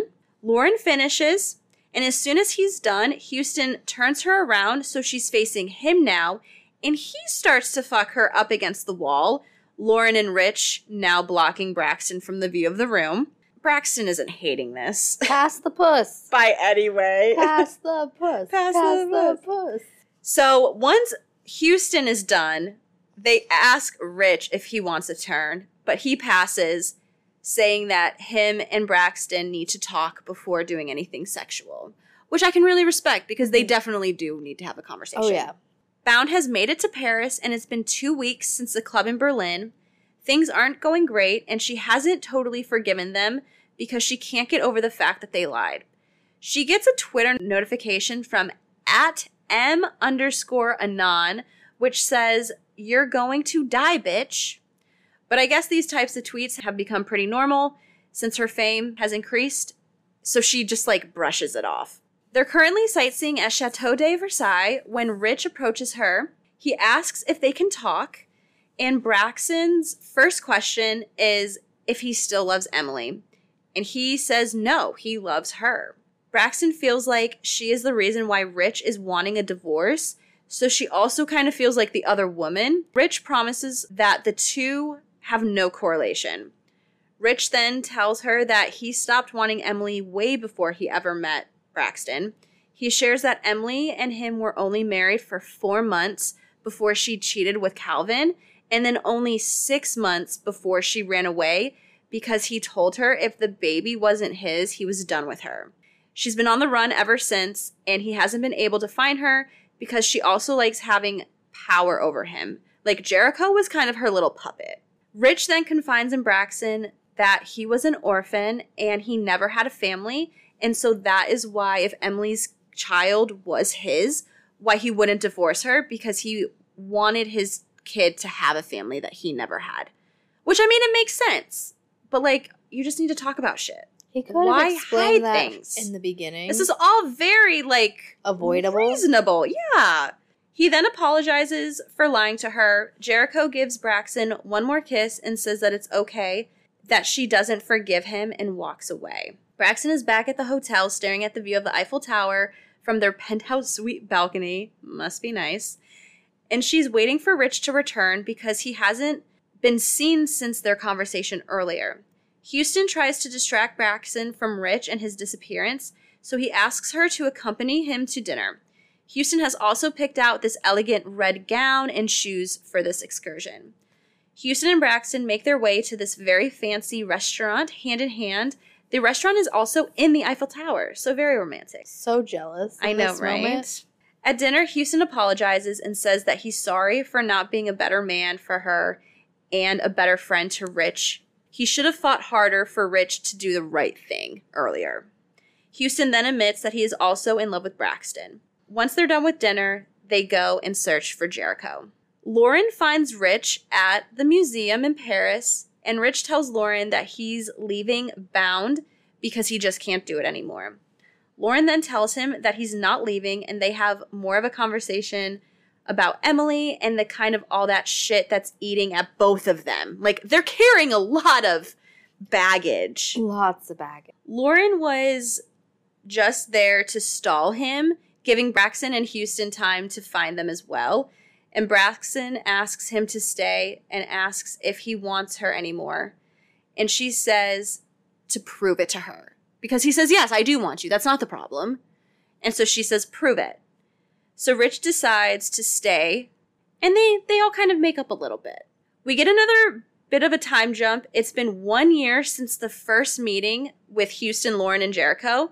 And it's been 3 months since Paris, where they've actually been having a good time and there hasn't been any more lies or secrets. Lauren has confided in Braxton about his past and how he convinced his mom to leave his father because his father's shitty, and his dad pretty much kicked him out after that. He also confessed his part in potentially ruining Rich's marriage. Jericho has also told her more about his time in foster care, about meeting Emily, and about their toxic relationship. They're back home in Portland, and they're on their way to meet Houston's grandmother, who also was his legal guardian growing up. Braxton gets another tweet from that M_Anon account saying, "Watch your back, he's mine." Lauren finds Braxton in one of the old bedrooms at Houston's grandmother's house, and Lauren says that he's not And Lauren kind of tells her that he's not picky about gender. As we were reading Lilac, we kind of saw undertones throughout the whole book. Yeah, like sexual tension between the guys.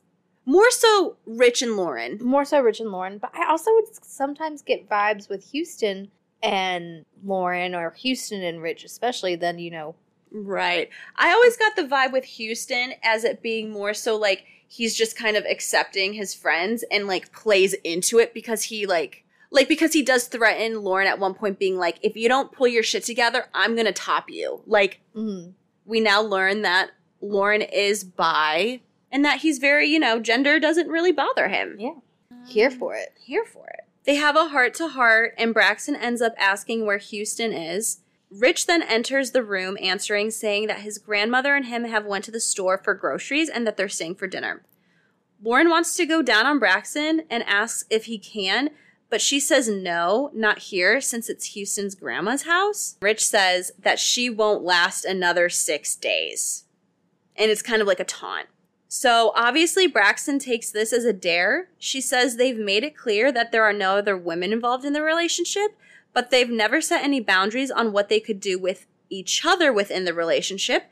Lauren is very much up for this, and so is Rich. So they start like kissing and making out, and Rich ends up taking out Lauren's dick and giving him a blowjob, in which Lauren says that he forgot how good he was at this. So obviously this has happened before. Mm-hmm. Lauren then asks Braxton, who is just like watching this and is like very turned on by it as well, to get the lube that's in the nightstand for him, and she does. As Rich is giving him head, Lauren also apologizes to Rich, and like you could tell that this is kind of like an all-inclusive, like, I'm sorry for all this bullshit that we've kind of been through. Also during this, like, there's a lot of like dirty talk from Lauren and like aimed at Rich. It was good. I mean, it is. It's a very thorough sex scene. Rich says that he forgives Lauren and that he forgave him a long time ago. Rich asks for a distraction from Braxton since it's been a while since him and Lauren have done this, and he also whispers that he loves Braxton before sharing a kiss. So Lauren is now like spooning Rich from behind as Braxton and Rich are making out, and Lauren asks Braxton if she wants him to fuck Rich now, and she says, yes, I do. Please. And so they do. Braxton asks Rich how it feels, and Lauren responds, you'll find out soon enough. Oh, Lauren.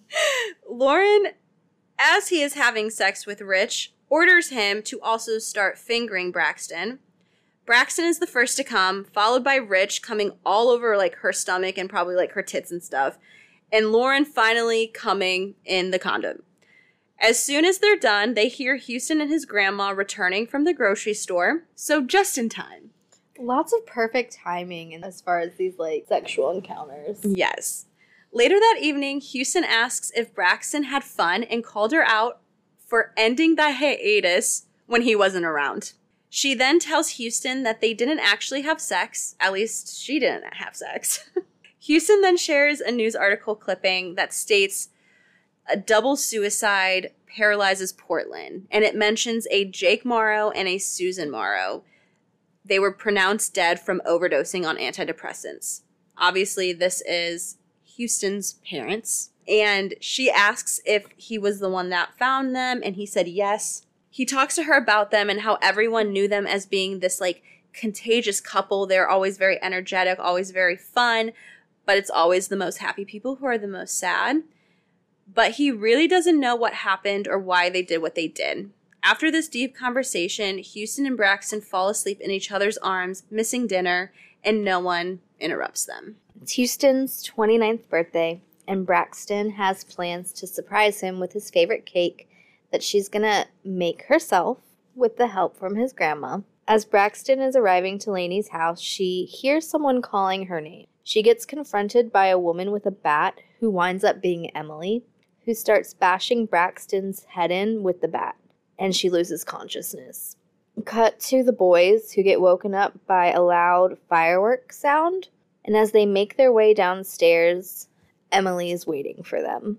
Emily begins to plead with Rich to take her back, and she admits that she's had an abortion. Rich finally stands up for himself with Emily, and Houston and Lauren stick by his side. They are all confronting Emily and want to know where Braxton is. She starts wielding a gun at them and telling the guys that she killed Braxton. As Emily takes turns pointing the gun and threatening each guy, she ends on Rich, where she finally pulls the trigger.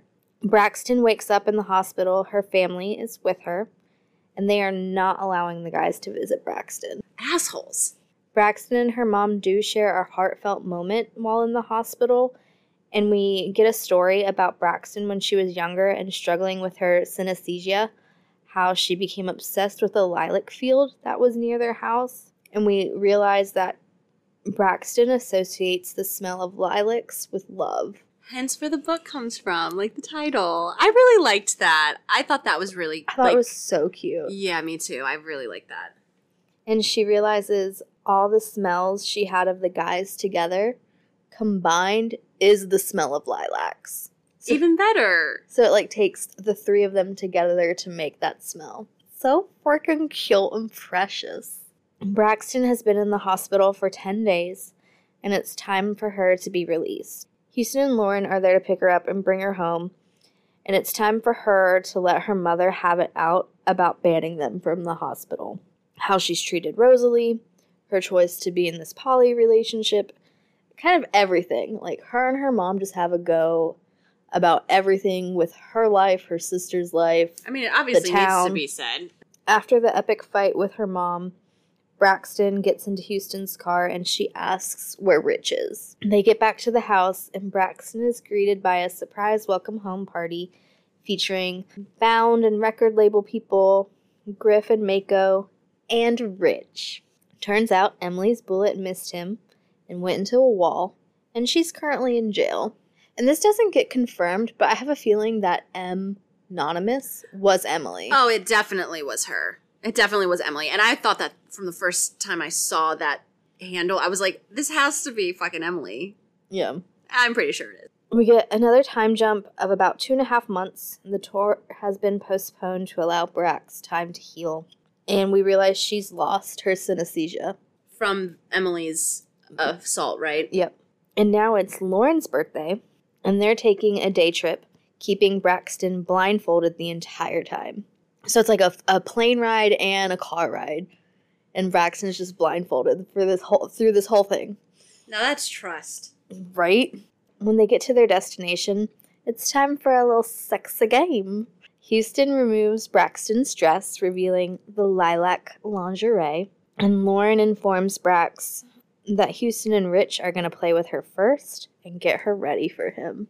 Rich and Houston both begin fingering Braxton and kissing her for a bit. Rich brings Braxton down to the floor with him, and she begins riding him. She's still blindfolded.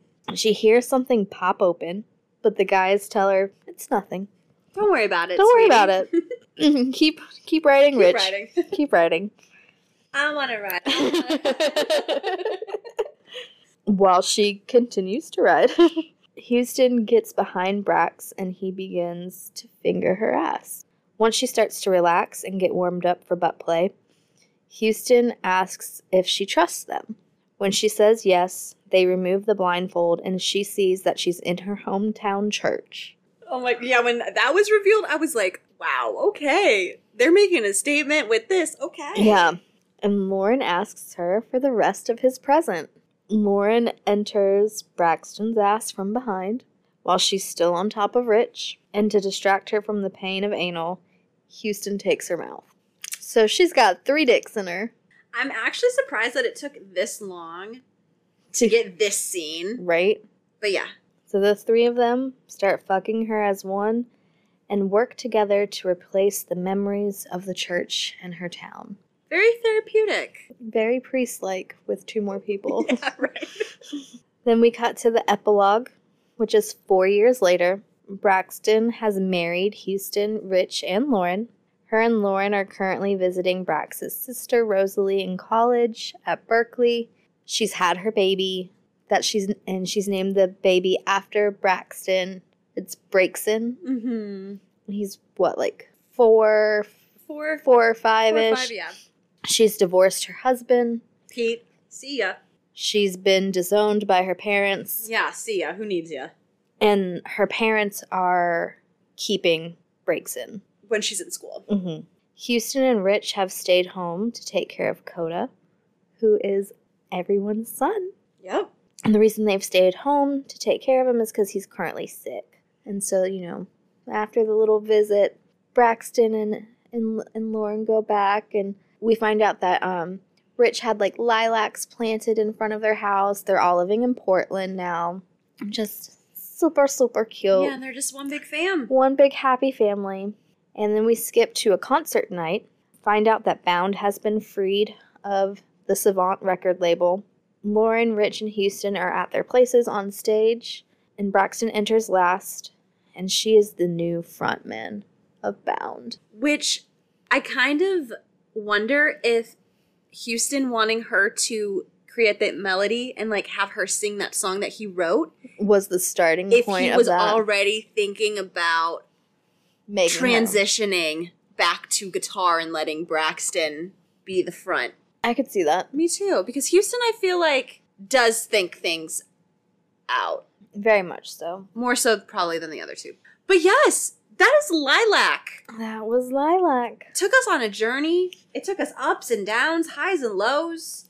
I mean, this a lot was of sex. Yeah, and this was a thick book. It's like a 600-something page book. Yeah, this book is a thickie. Thick boy with all the thick boys. But we hope you enjoyed that breakdown of Lilac, the Rockstar Reverse Harem novel by B.B. Reid. So let's get into some loves and hates. All right. So I think I can say both of us, I think this is a mutual love. Braxton. Yes. Just her in general. I really liked her as the lead in this book.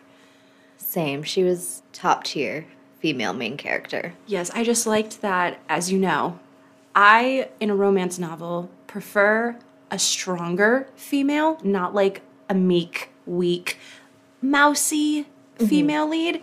Sold with Braxton. Yeah, and she's just so fiery. She gives the guys hell. She doesn't back down. I think another thing we both appreciate is the pacing of this book. Oh my gosh, yes. Yes. I thought that it was very realistic in all elements. Not just the sex or the plot, but kind of both. They were very realistic. Yeah, the relationships, how they developed, one-on-one, and then also the group relationship dynamic. Yeah, and then also kind of, they're on this tour for a year, and B.B. Reid does a good job at actually using that whole kind of time space. Plus you get some more, because, they go on a break after her injury, Braxton's injury. So, obviously it's even more than just that year of touring. But I was glad that that was also incorporated and that we did get some, pretty heavy time jumps. When they were at their worst, it wasn't just, a day and then they got back together. It was almost a month. Or months. Right. So I liked that.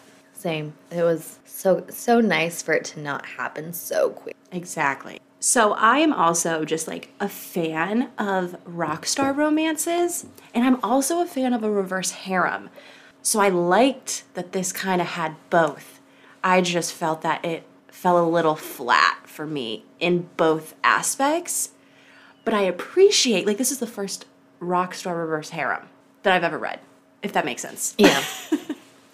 I think this book would actually be a good taste into reverse harems because it doesn't get super intense or overwhelming like some other ones that I've read.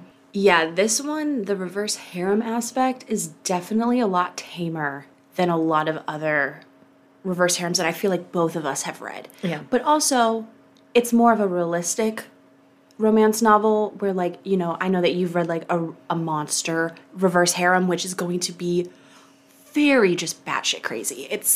Oh, yeah. It's not realistic, and it's not supposed to be realistic. But I appreciate that this book is more realistic, and it actually follows that more reality. Yeah. And I haven't really read a lot of rock star romances as an adult. I've read, some rock star kind of YA books when I was younger.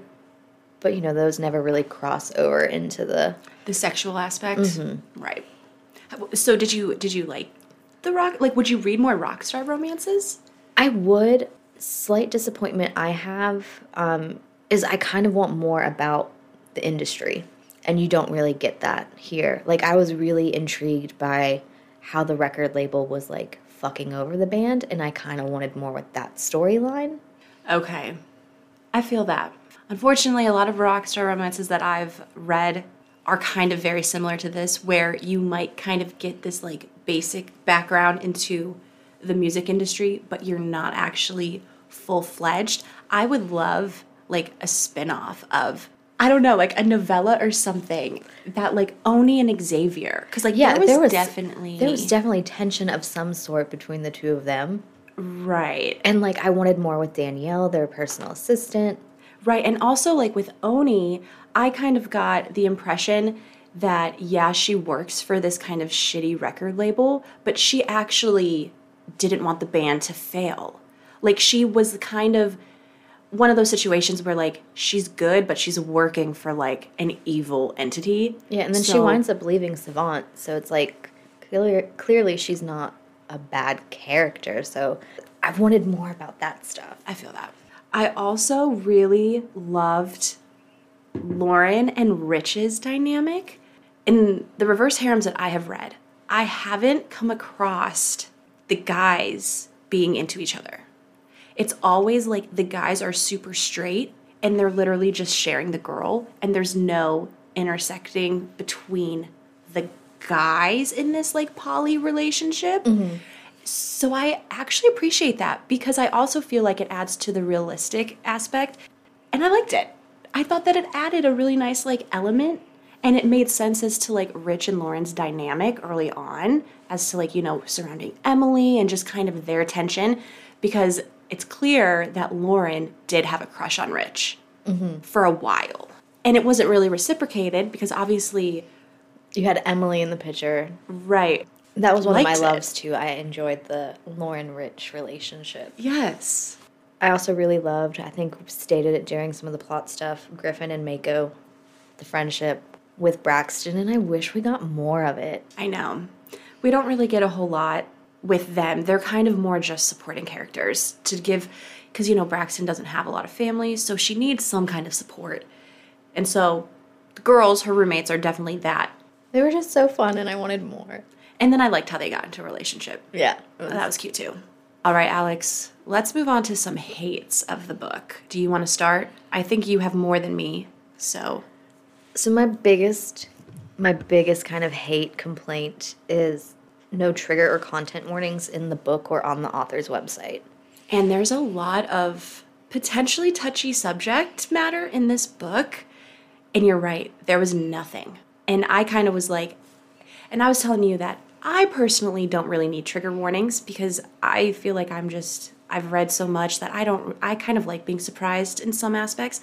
But for other people, this book definitely needs, I think, some warning, or something that's just like, this may be touchy, please read at your own discretion. There wasn't even that. No, like the only warning you got was about the reverse harem thing, and it's for 18 up, but it's like the child bride, you got like statutory rape. Yeah, you got like dark religious themes, you have violence, you have suicides, you have death, you have substance abuse stuff, like there's a lot of very triggering things within this book. So I think my biggest hate with the actual book is that it took me a long time to get into and start vibing with the male leads.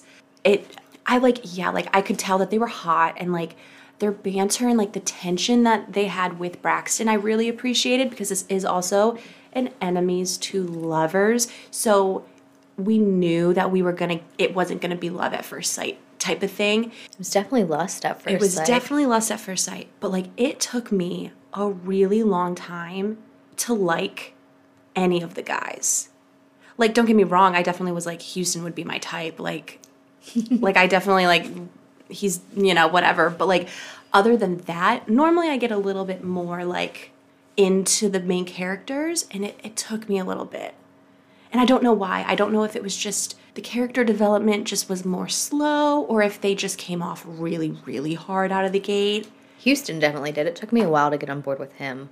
Like, I enjoyed the flirty sexual banter between him and Braxton when they'd be arguing, but I didn't like Houston for the longest time. Yeah, and I think the reason I liked Houston is based off of the descriptions of all three. Like, he would definitely be probably more of the type that I would be, like, Attracted to out of all of them. But yeah, like, personality-wise, it took me a while to get on board for, like, all of them. And personality-wise, I liked Rich and Lauren.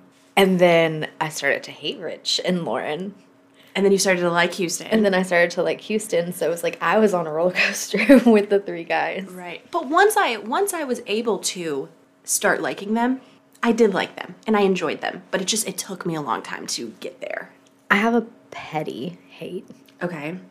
And it's with Jericho. Okay. So I hated Jericho, Rich's name, being linked to the character description that he had of like the dark hair, emo kid thing. And it's totally because of the wrestler Chris Jericho, who I've had associated with that name for years. And they don't look anything alike, right? They look nothing alike. And Jericho is also, well, Chris Jericho, the wrestler, is also a musician and has a band. Oh, okay.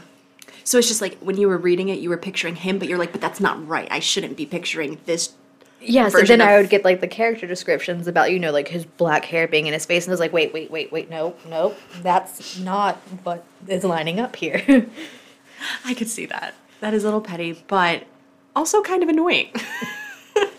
So it probably took me about like 40% of the book to actually have Rich's character descriptions associated with the Jericho name. So I was very thankful for the nickname Rich. So one thing that, I don't know if you're going to agree with me on this, but I kind of wanted more smut. Don't get me wrong. Yes. Don't get me wrong. There is a ton of sexy, smutty scenes, but there aren't a whole lot of actual reverse harem sex scenes, which we get at the very last sex scene is like the one time that all three of them, well, four of them are like participating. And I kind of was just like, it's being marketed as a reverse harem. Give me the group scene. yeah. So I kind of was just, I was not expecting that element to be lacking. And then also to kind of piggyback off of that, there were a lot of end of chapter sex scene teases. Where it was like fade to black and then it picked up with another character who wasn't. Or implied that it was about to happen. And then you would immediately jump into like a different character's point of view. Okay. Who's not involved in the sexy time. Right. And it was like, cocktail. But like also, don't get us wrong, there is a lot of sex scenes in this thing. It's just not what I was expecting for a reverse harem. That's all. And I think that Baby Reid writes a really good smutty scene. Which is why I wanted more of them. Instead of teasing me with the fact that it's going to happen, no, you can write a sex scene. Right. I would like to have another one, please. Give it to us, girl. Please, BB Reid, may I have some more? Yeah. So that's what I meant. So yeah. Kind of a bigger thing I hated with this book, or wish was done differently, is the little sister, child bride, pregnancy storyline. Like, that was a very big bomb to drop on us. But we really didn't get much about it. Yeah, and that storyline just wasn't really expanded or given as much depth as I feel it deserved. I just think that it was a little unnecessary. It kind of like, I feel like it might have just been thrown in there to add like shock factor, but it wasn't really ever really like, you don't really understand what is going on with this. Yeah, it felt like a plot device for shock to just like illustrate how strict and like rigid and kind of conservative the parents are. And the town is kind of going off of her experiences too. Which could have been done in a different way. I just hate the fact that why does she have to be 13? Like 13? Yeah. Like you could have made her 16. Like, and it still would have had that shock factor because she still would have been underage. It still would have been like a statement. But I just feel like she went so big on this, but it just kind of like dropped off. Yeah, so then it fell flat, and then it just felt like it was being used for shock. And also no trigger content warnings for that element. So my last hate that I have for Lilac is I thought that the book was very well paced and detailed, and I enjoyed it up until the very end, where it was like they kind of get their shit together and then the book just ends. And it was like, I want to see this couple as a functioning couple for more than just a 3-page epilogue. I just felt like the pacing and everything was so great. And then it just kind of, boom, like, end scene, it's like done. the end of the book. It's like Braxton's finally coming home from the hospital getting a surprise party, and epilogue 4 years later. And they have like a kid, and obviously the relationship is like thriving, but it's kind of like, I wish I could see a little bit into that a bit more. Because through this whole book, they're up and down, like it's not. And even the guys' friendships with each other is very up and down. Right, and then it kind of like that element too, I felt like just kind of got wrapped up very quickly, but it was such a big plot point that this band was on the verge of a breakup. And I just feel like at the beginning you could definitely see the tension between the guys and the chips and the fragments of their relationship, but I felt like them kind of getting over it and apologizing and like becoming friends again was kind of quick too. Yeah. And it was just kind of like a statement, and it was like, oh, they're all, I don't know. I just felt like that needed a little bit more added to it. Agreed.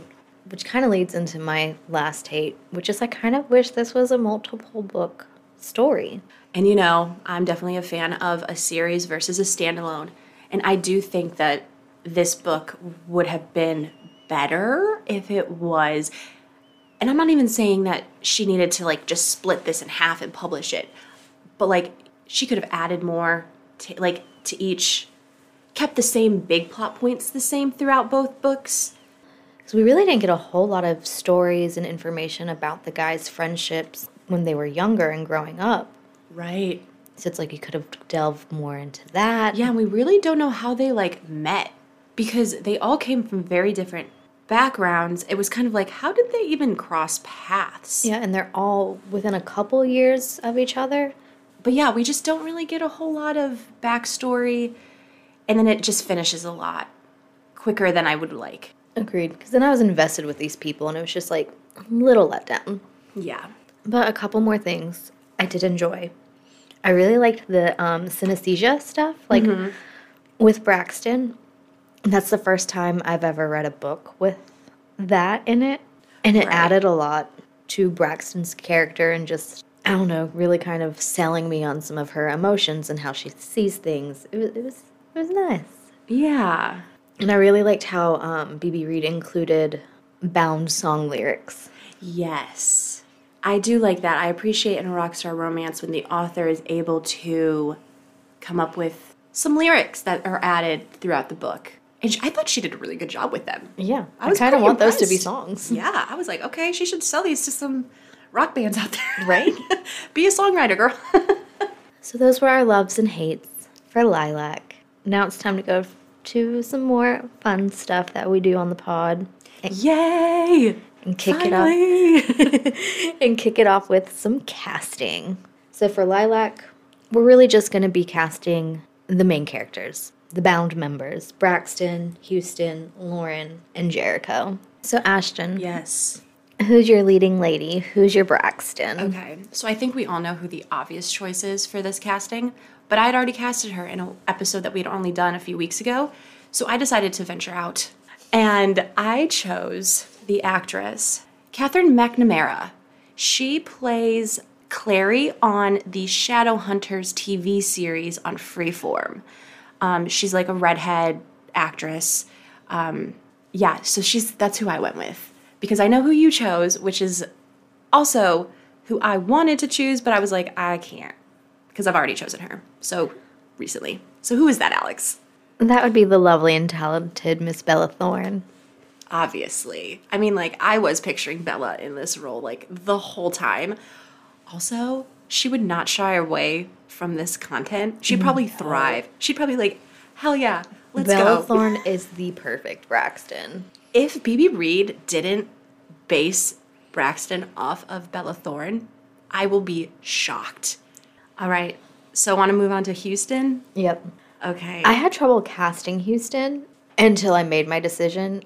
And I'm sticking to it. It's funny because Houston was, besides Braxton, because it was an obvious Bella, Houston was the first person who I had an idea of who I would have casted, and like that is Liam Hemsworth. And I mean, because like I don't know, I just think the build, the like coloring, and I like Liam, I could feel like I could see him being like a front man of a band. You know what I mean? Like, yeah. So who is yours? Here, Houston. So my Houston, we're going to have to go back in time a little bit for my Houston. Perfect. To the early 2000s. Okay. Gabe Saporta, the frontman of Cobra Starship. Yes. Okay. All right. We went very different, but I'm like not mad at it. Oh, I like that. Okay. Very different, but equally as intriguing. And why did you choose him? Well, one, he is a frontman for a band. Mm-hmm. Or was. And I don't know, just like his demeanor on stage, he just has like, he exudes confidence. And I just feel like he could take that and like hone it into like the Houston personality and persona. I got that. So want to move on to Jericho next / Rich. So I do have two for him. I have Andy Biersack, who is the frontman of Pierce the Veil. I felt like he definitely gave the aesthetic of kind of what I was picturing Rich to be, because he is kind of that more emo punk. He, he has a lip piercing. He definitely gives. And he's also a musician. So, but my other choice, which I'm leaning towards more and more, like the more I look at this picture that I found, and we have to go back in time to like the 80s, but a young Jared Leto I could see as frickin' Rich. You're not wrong. So yeah, that would be my choice. A young Jared Leto, about like 30 years ago. Before he went super crazy. So my choice for Jericho, we can stick to today's times, because we go too far back then that's just weird, is Harry Styles. Interesting. Okay. I mean, he does kind of have like Harry definitely comes off as a little bit more like in tune with his emotions, and like Rich is very in tune with like his emotions. With Jericho having the relationship with Lauren, I feel like Harry has that more fluidity element to him. But like Harry also does have that aesthetic sometimes when he wants.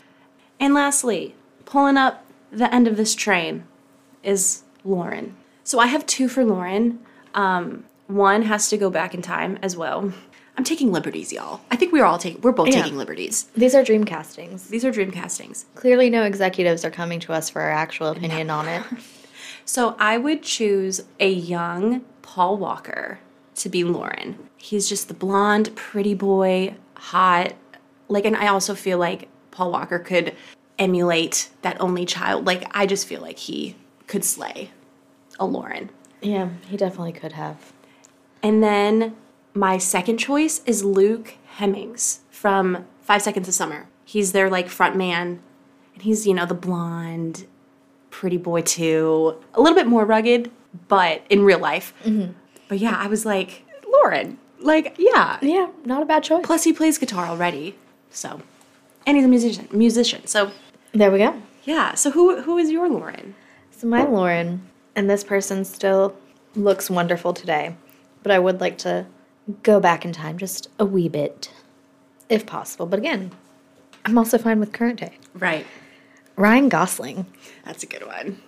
And Ryan Gosling can play the bass. That's a good one. Yeah, and Ryan Gosling, like his aesthetic is very, I feel like Lauren. Like Lauren is very put together. Like I feel like Ryan Gosling is very put together. And like you have a picture of him playing bass as one of your like inspo pictures, and like he's wearing khaki, like, or like a button-up shirt and like nice dress pants, like, and I could kind of see, but Lauren, still has like this cool guy, like, yeah, like I could see Lauren wearing that just with the thing, like the shirt unbuttoned all the way versus only a couple, but like very much I can get behind that. I think that's great, and I think he would pull off that, like, came from money upbringing thing, only child vibes. Like I think he could just do the Lauren attitude. Yes, and those are our castings. I hope that you enjoyed them, because I did.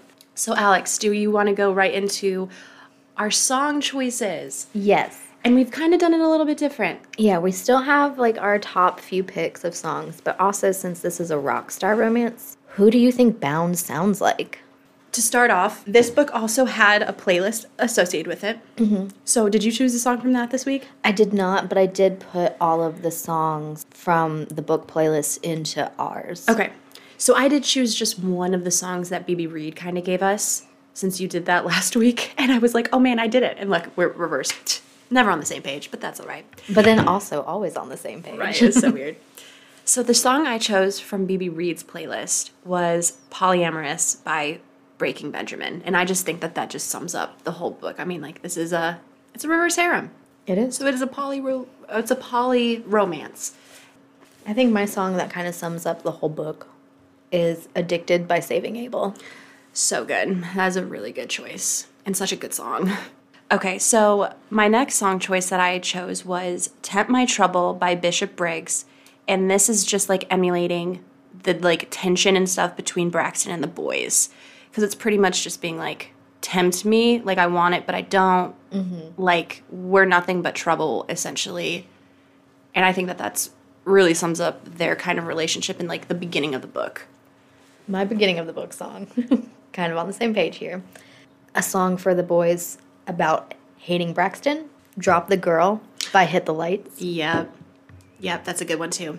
Yeah, pretty much just being like, drop her, she's no good for you. Like, all she's going to do is cause damage. Yep. Chaos, and what are you doing? Love it. So I did choose a song to represent Houston and Lauren. A little bit of Rich, not so much. And that is Control by Puddle of Mud. Because that's their whole thing. Like, especially Houston. He's such a control freak over everything. And, like, that song is kind of being like, I want to control you, but, like, I can't. And, like, Braxton is not controllable. Yeah, you're not wrong. As much as Houston wants her to be. Great choice. My next song is kind of a representation of, like, Braxton, like, her upbringing and kind of the way she sees herself, like, thinking that she's a nympho and just kind of all of her inner demons and struggles, and then getting into the limelight and like having people criticize her, which is Sex Metal Barbie by In This Moment. Oh, okay. Oh, I like that. That's a good choice too. So like my Braxton song that kind of incorporates her like sex addiction, if you want to call it that, is Maneater by Nelly Furtado. And that's just like such a fun song. It is a fun one. My last song choice is about like the reconciling love between everybody, and it's the song Only Us by Paperwhite. Oh, okay. I like that. I didn't choose a song that represents that aspect. I like that. That's good. My second to last song is Sorry by Buck Cherry, and this is like obviously like I could see Bound writing this song for Braxton, being like, sorry, I'm such a like asshole, like fuck up, like you don't deserve it, but I want you to know that I'm like sorry. Oh, that could have been a really cute, right? Yeah. So like I was like, ah, yes. And then my last song is Paper Cuts by MGK. And I think that I chose this song to kind of represent that element of the fact that this record label kind of like trapped them in a deal. And like that's pretty much what Paper Cuts is about. It's like signing a contract and like kind of losing who you are because now the label pretty much owns you. So who is your Bound sound? Like what band do you think? So I had a really hard time with this because I kind of had a few ideas of what they sounded like. So like me, I chose a few bands. I'll just list them off. Foo Fighters, Rev Theory, 3 Days Grace, Asking Alexandria. Like somewhere in there, it's one type of that kind of band. And I know they're all kind of a little different. Mm-hmm. What about you? Who I think Bound sounds like before Braxton get introduced. I have ones for that too. Before Braxton would be Cartel and Mayday Parade. Oh, okay. And then once Braxton takes over at like with the epilogue and becomes the front man, I'm thinking Hailstorm. Okay, so I had after she took over, I had Pretty Reckless or Paramore, something like that. And Hailstorm's another one that like I could definitely see being them. So I think all of those are really good. I'm here for all of those. Yeah. All right, Alex, we're coming up on the end of, before that. And make sure you check out our Spotify playlists. We actually have made like a page for all of our music playlists for all the books and stuff that we do. Yep, our profile on Spotify for the music is Emotions and Potions Pod. So similar to all of our other handles, if you wanted to check out those, all of the episodes up to this point playlists will be on that Spotify account. So go take a listen, see if you agree with us. And they'll be linked in all the things. Yeah. So Alex, we're coming up on the end of the episode, end of Lilac by B.B. Reid. Time to rate and give our letter. Yeah, so what did you rate the spice on this book? I gave it a 3.5 out of 5. A 3.5? Okay. And why is that? I mean, it's definitely spicy. You definitely get good smut scenes. But, like, nothing was too crazy. There was only, like, 2 scenes that kind of were a little outside the norm, right, if you will, which is, you know, obviously the DP thing. And then the last scene where they're all together. In the very last scene. Okay. I gave it a 4, just because I do feel like with a reverse harem, you know, even though she's most of the time only having sex with one of the guys at a time, she's also sleeping with like multiple people. It's not necessarily like there's a lot of public sex. Obviously the scenes with the more intense out of the norm scenes, for me, I probably wouldn't rate it this high, but for like thinking of other readers, I would say that this is a pretty intense, smutty book. So I would say that it's like a 4 out of 5. But like 3.54, we're right on the target. Yeah, I mean, right within the same kind of scale. Yeah. So that leads us to our overall ranking.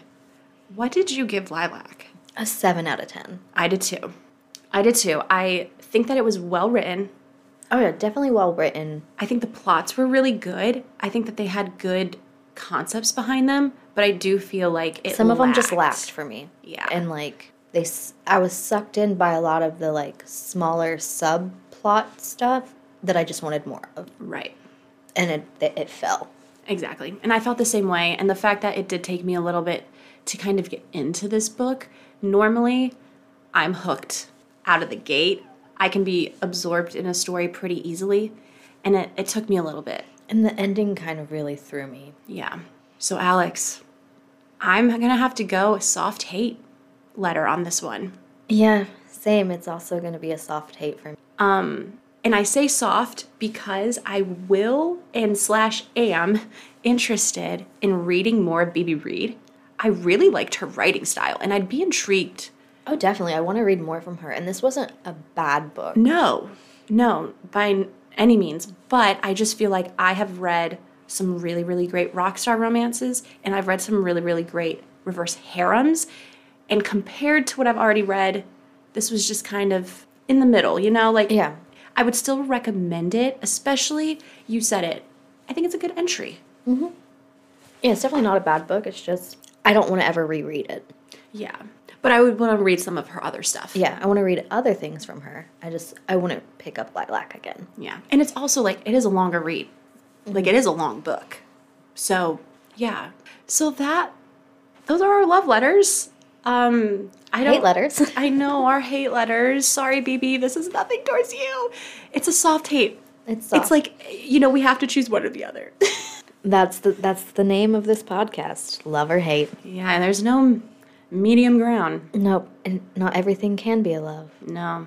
So thank you for listening to another episode of Emotions and Potions. A love/hate letter to Lilac, which was a soft hate from both of us. Please go and follow us on the gram, TikTok, Emotions and Potions Pod. Follow us on Spotify, Emotions and Potions Pod. Subscribe, share. All the things. Interact with us. Leave us a review. What do you want to hear from us? And if you have any recommendations, send them our way. Until next time, it's been fun. It's been fun. See ya. Bye.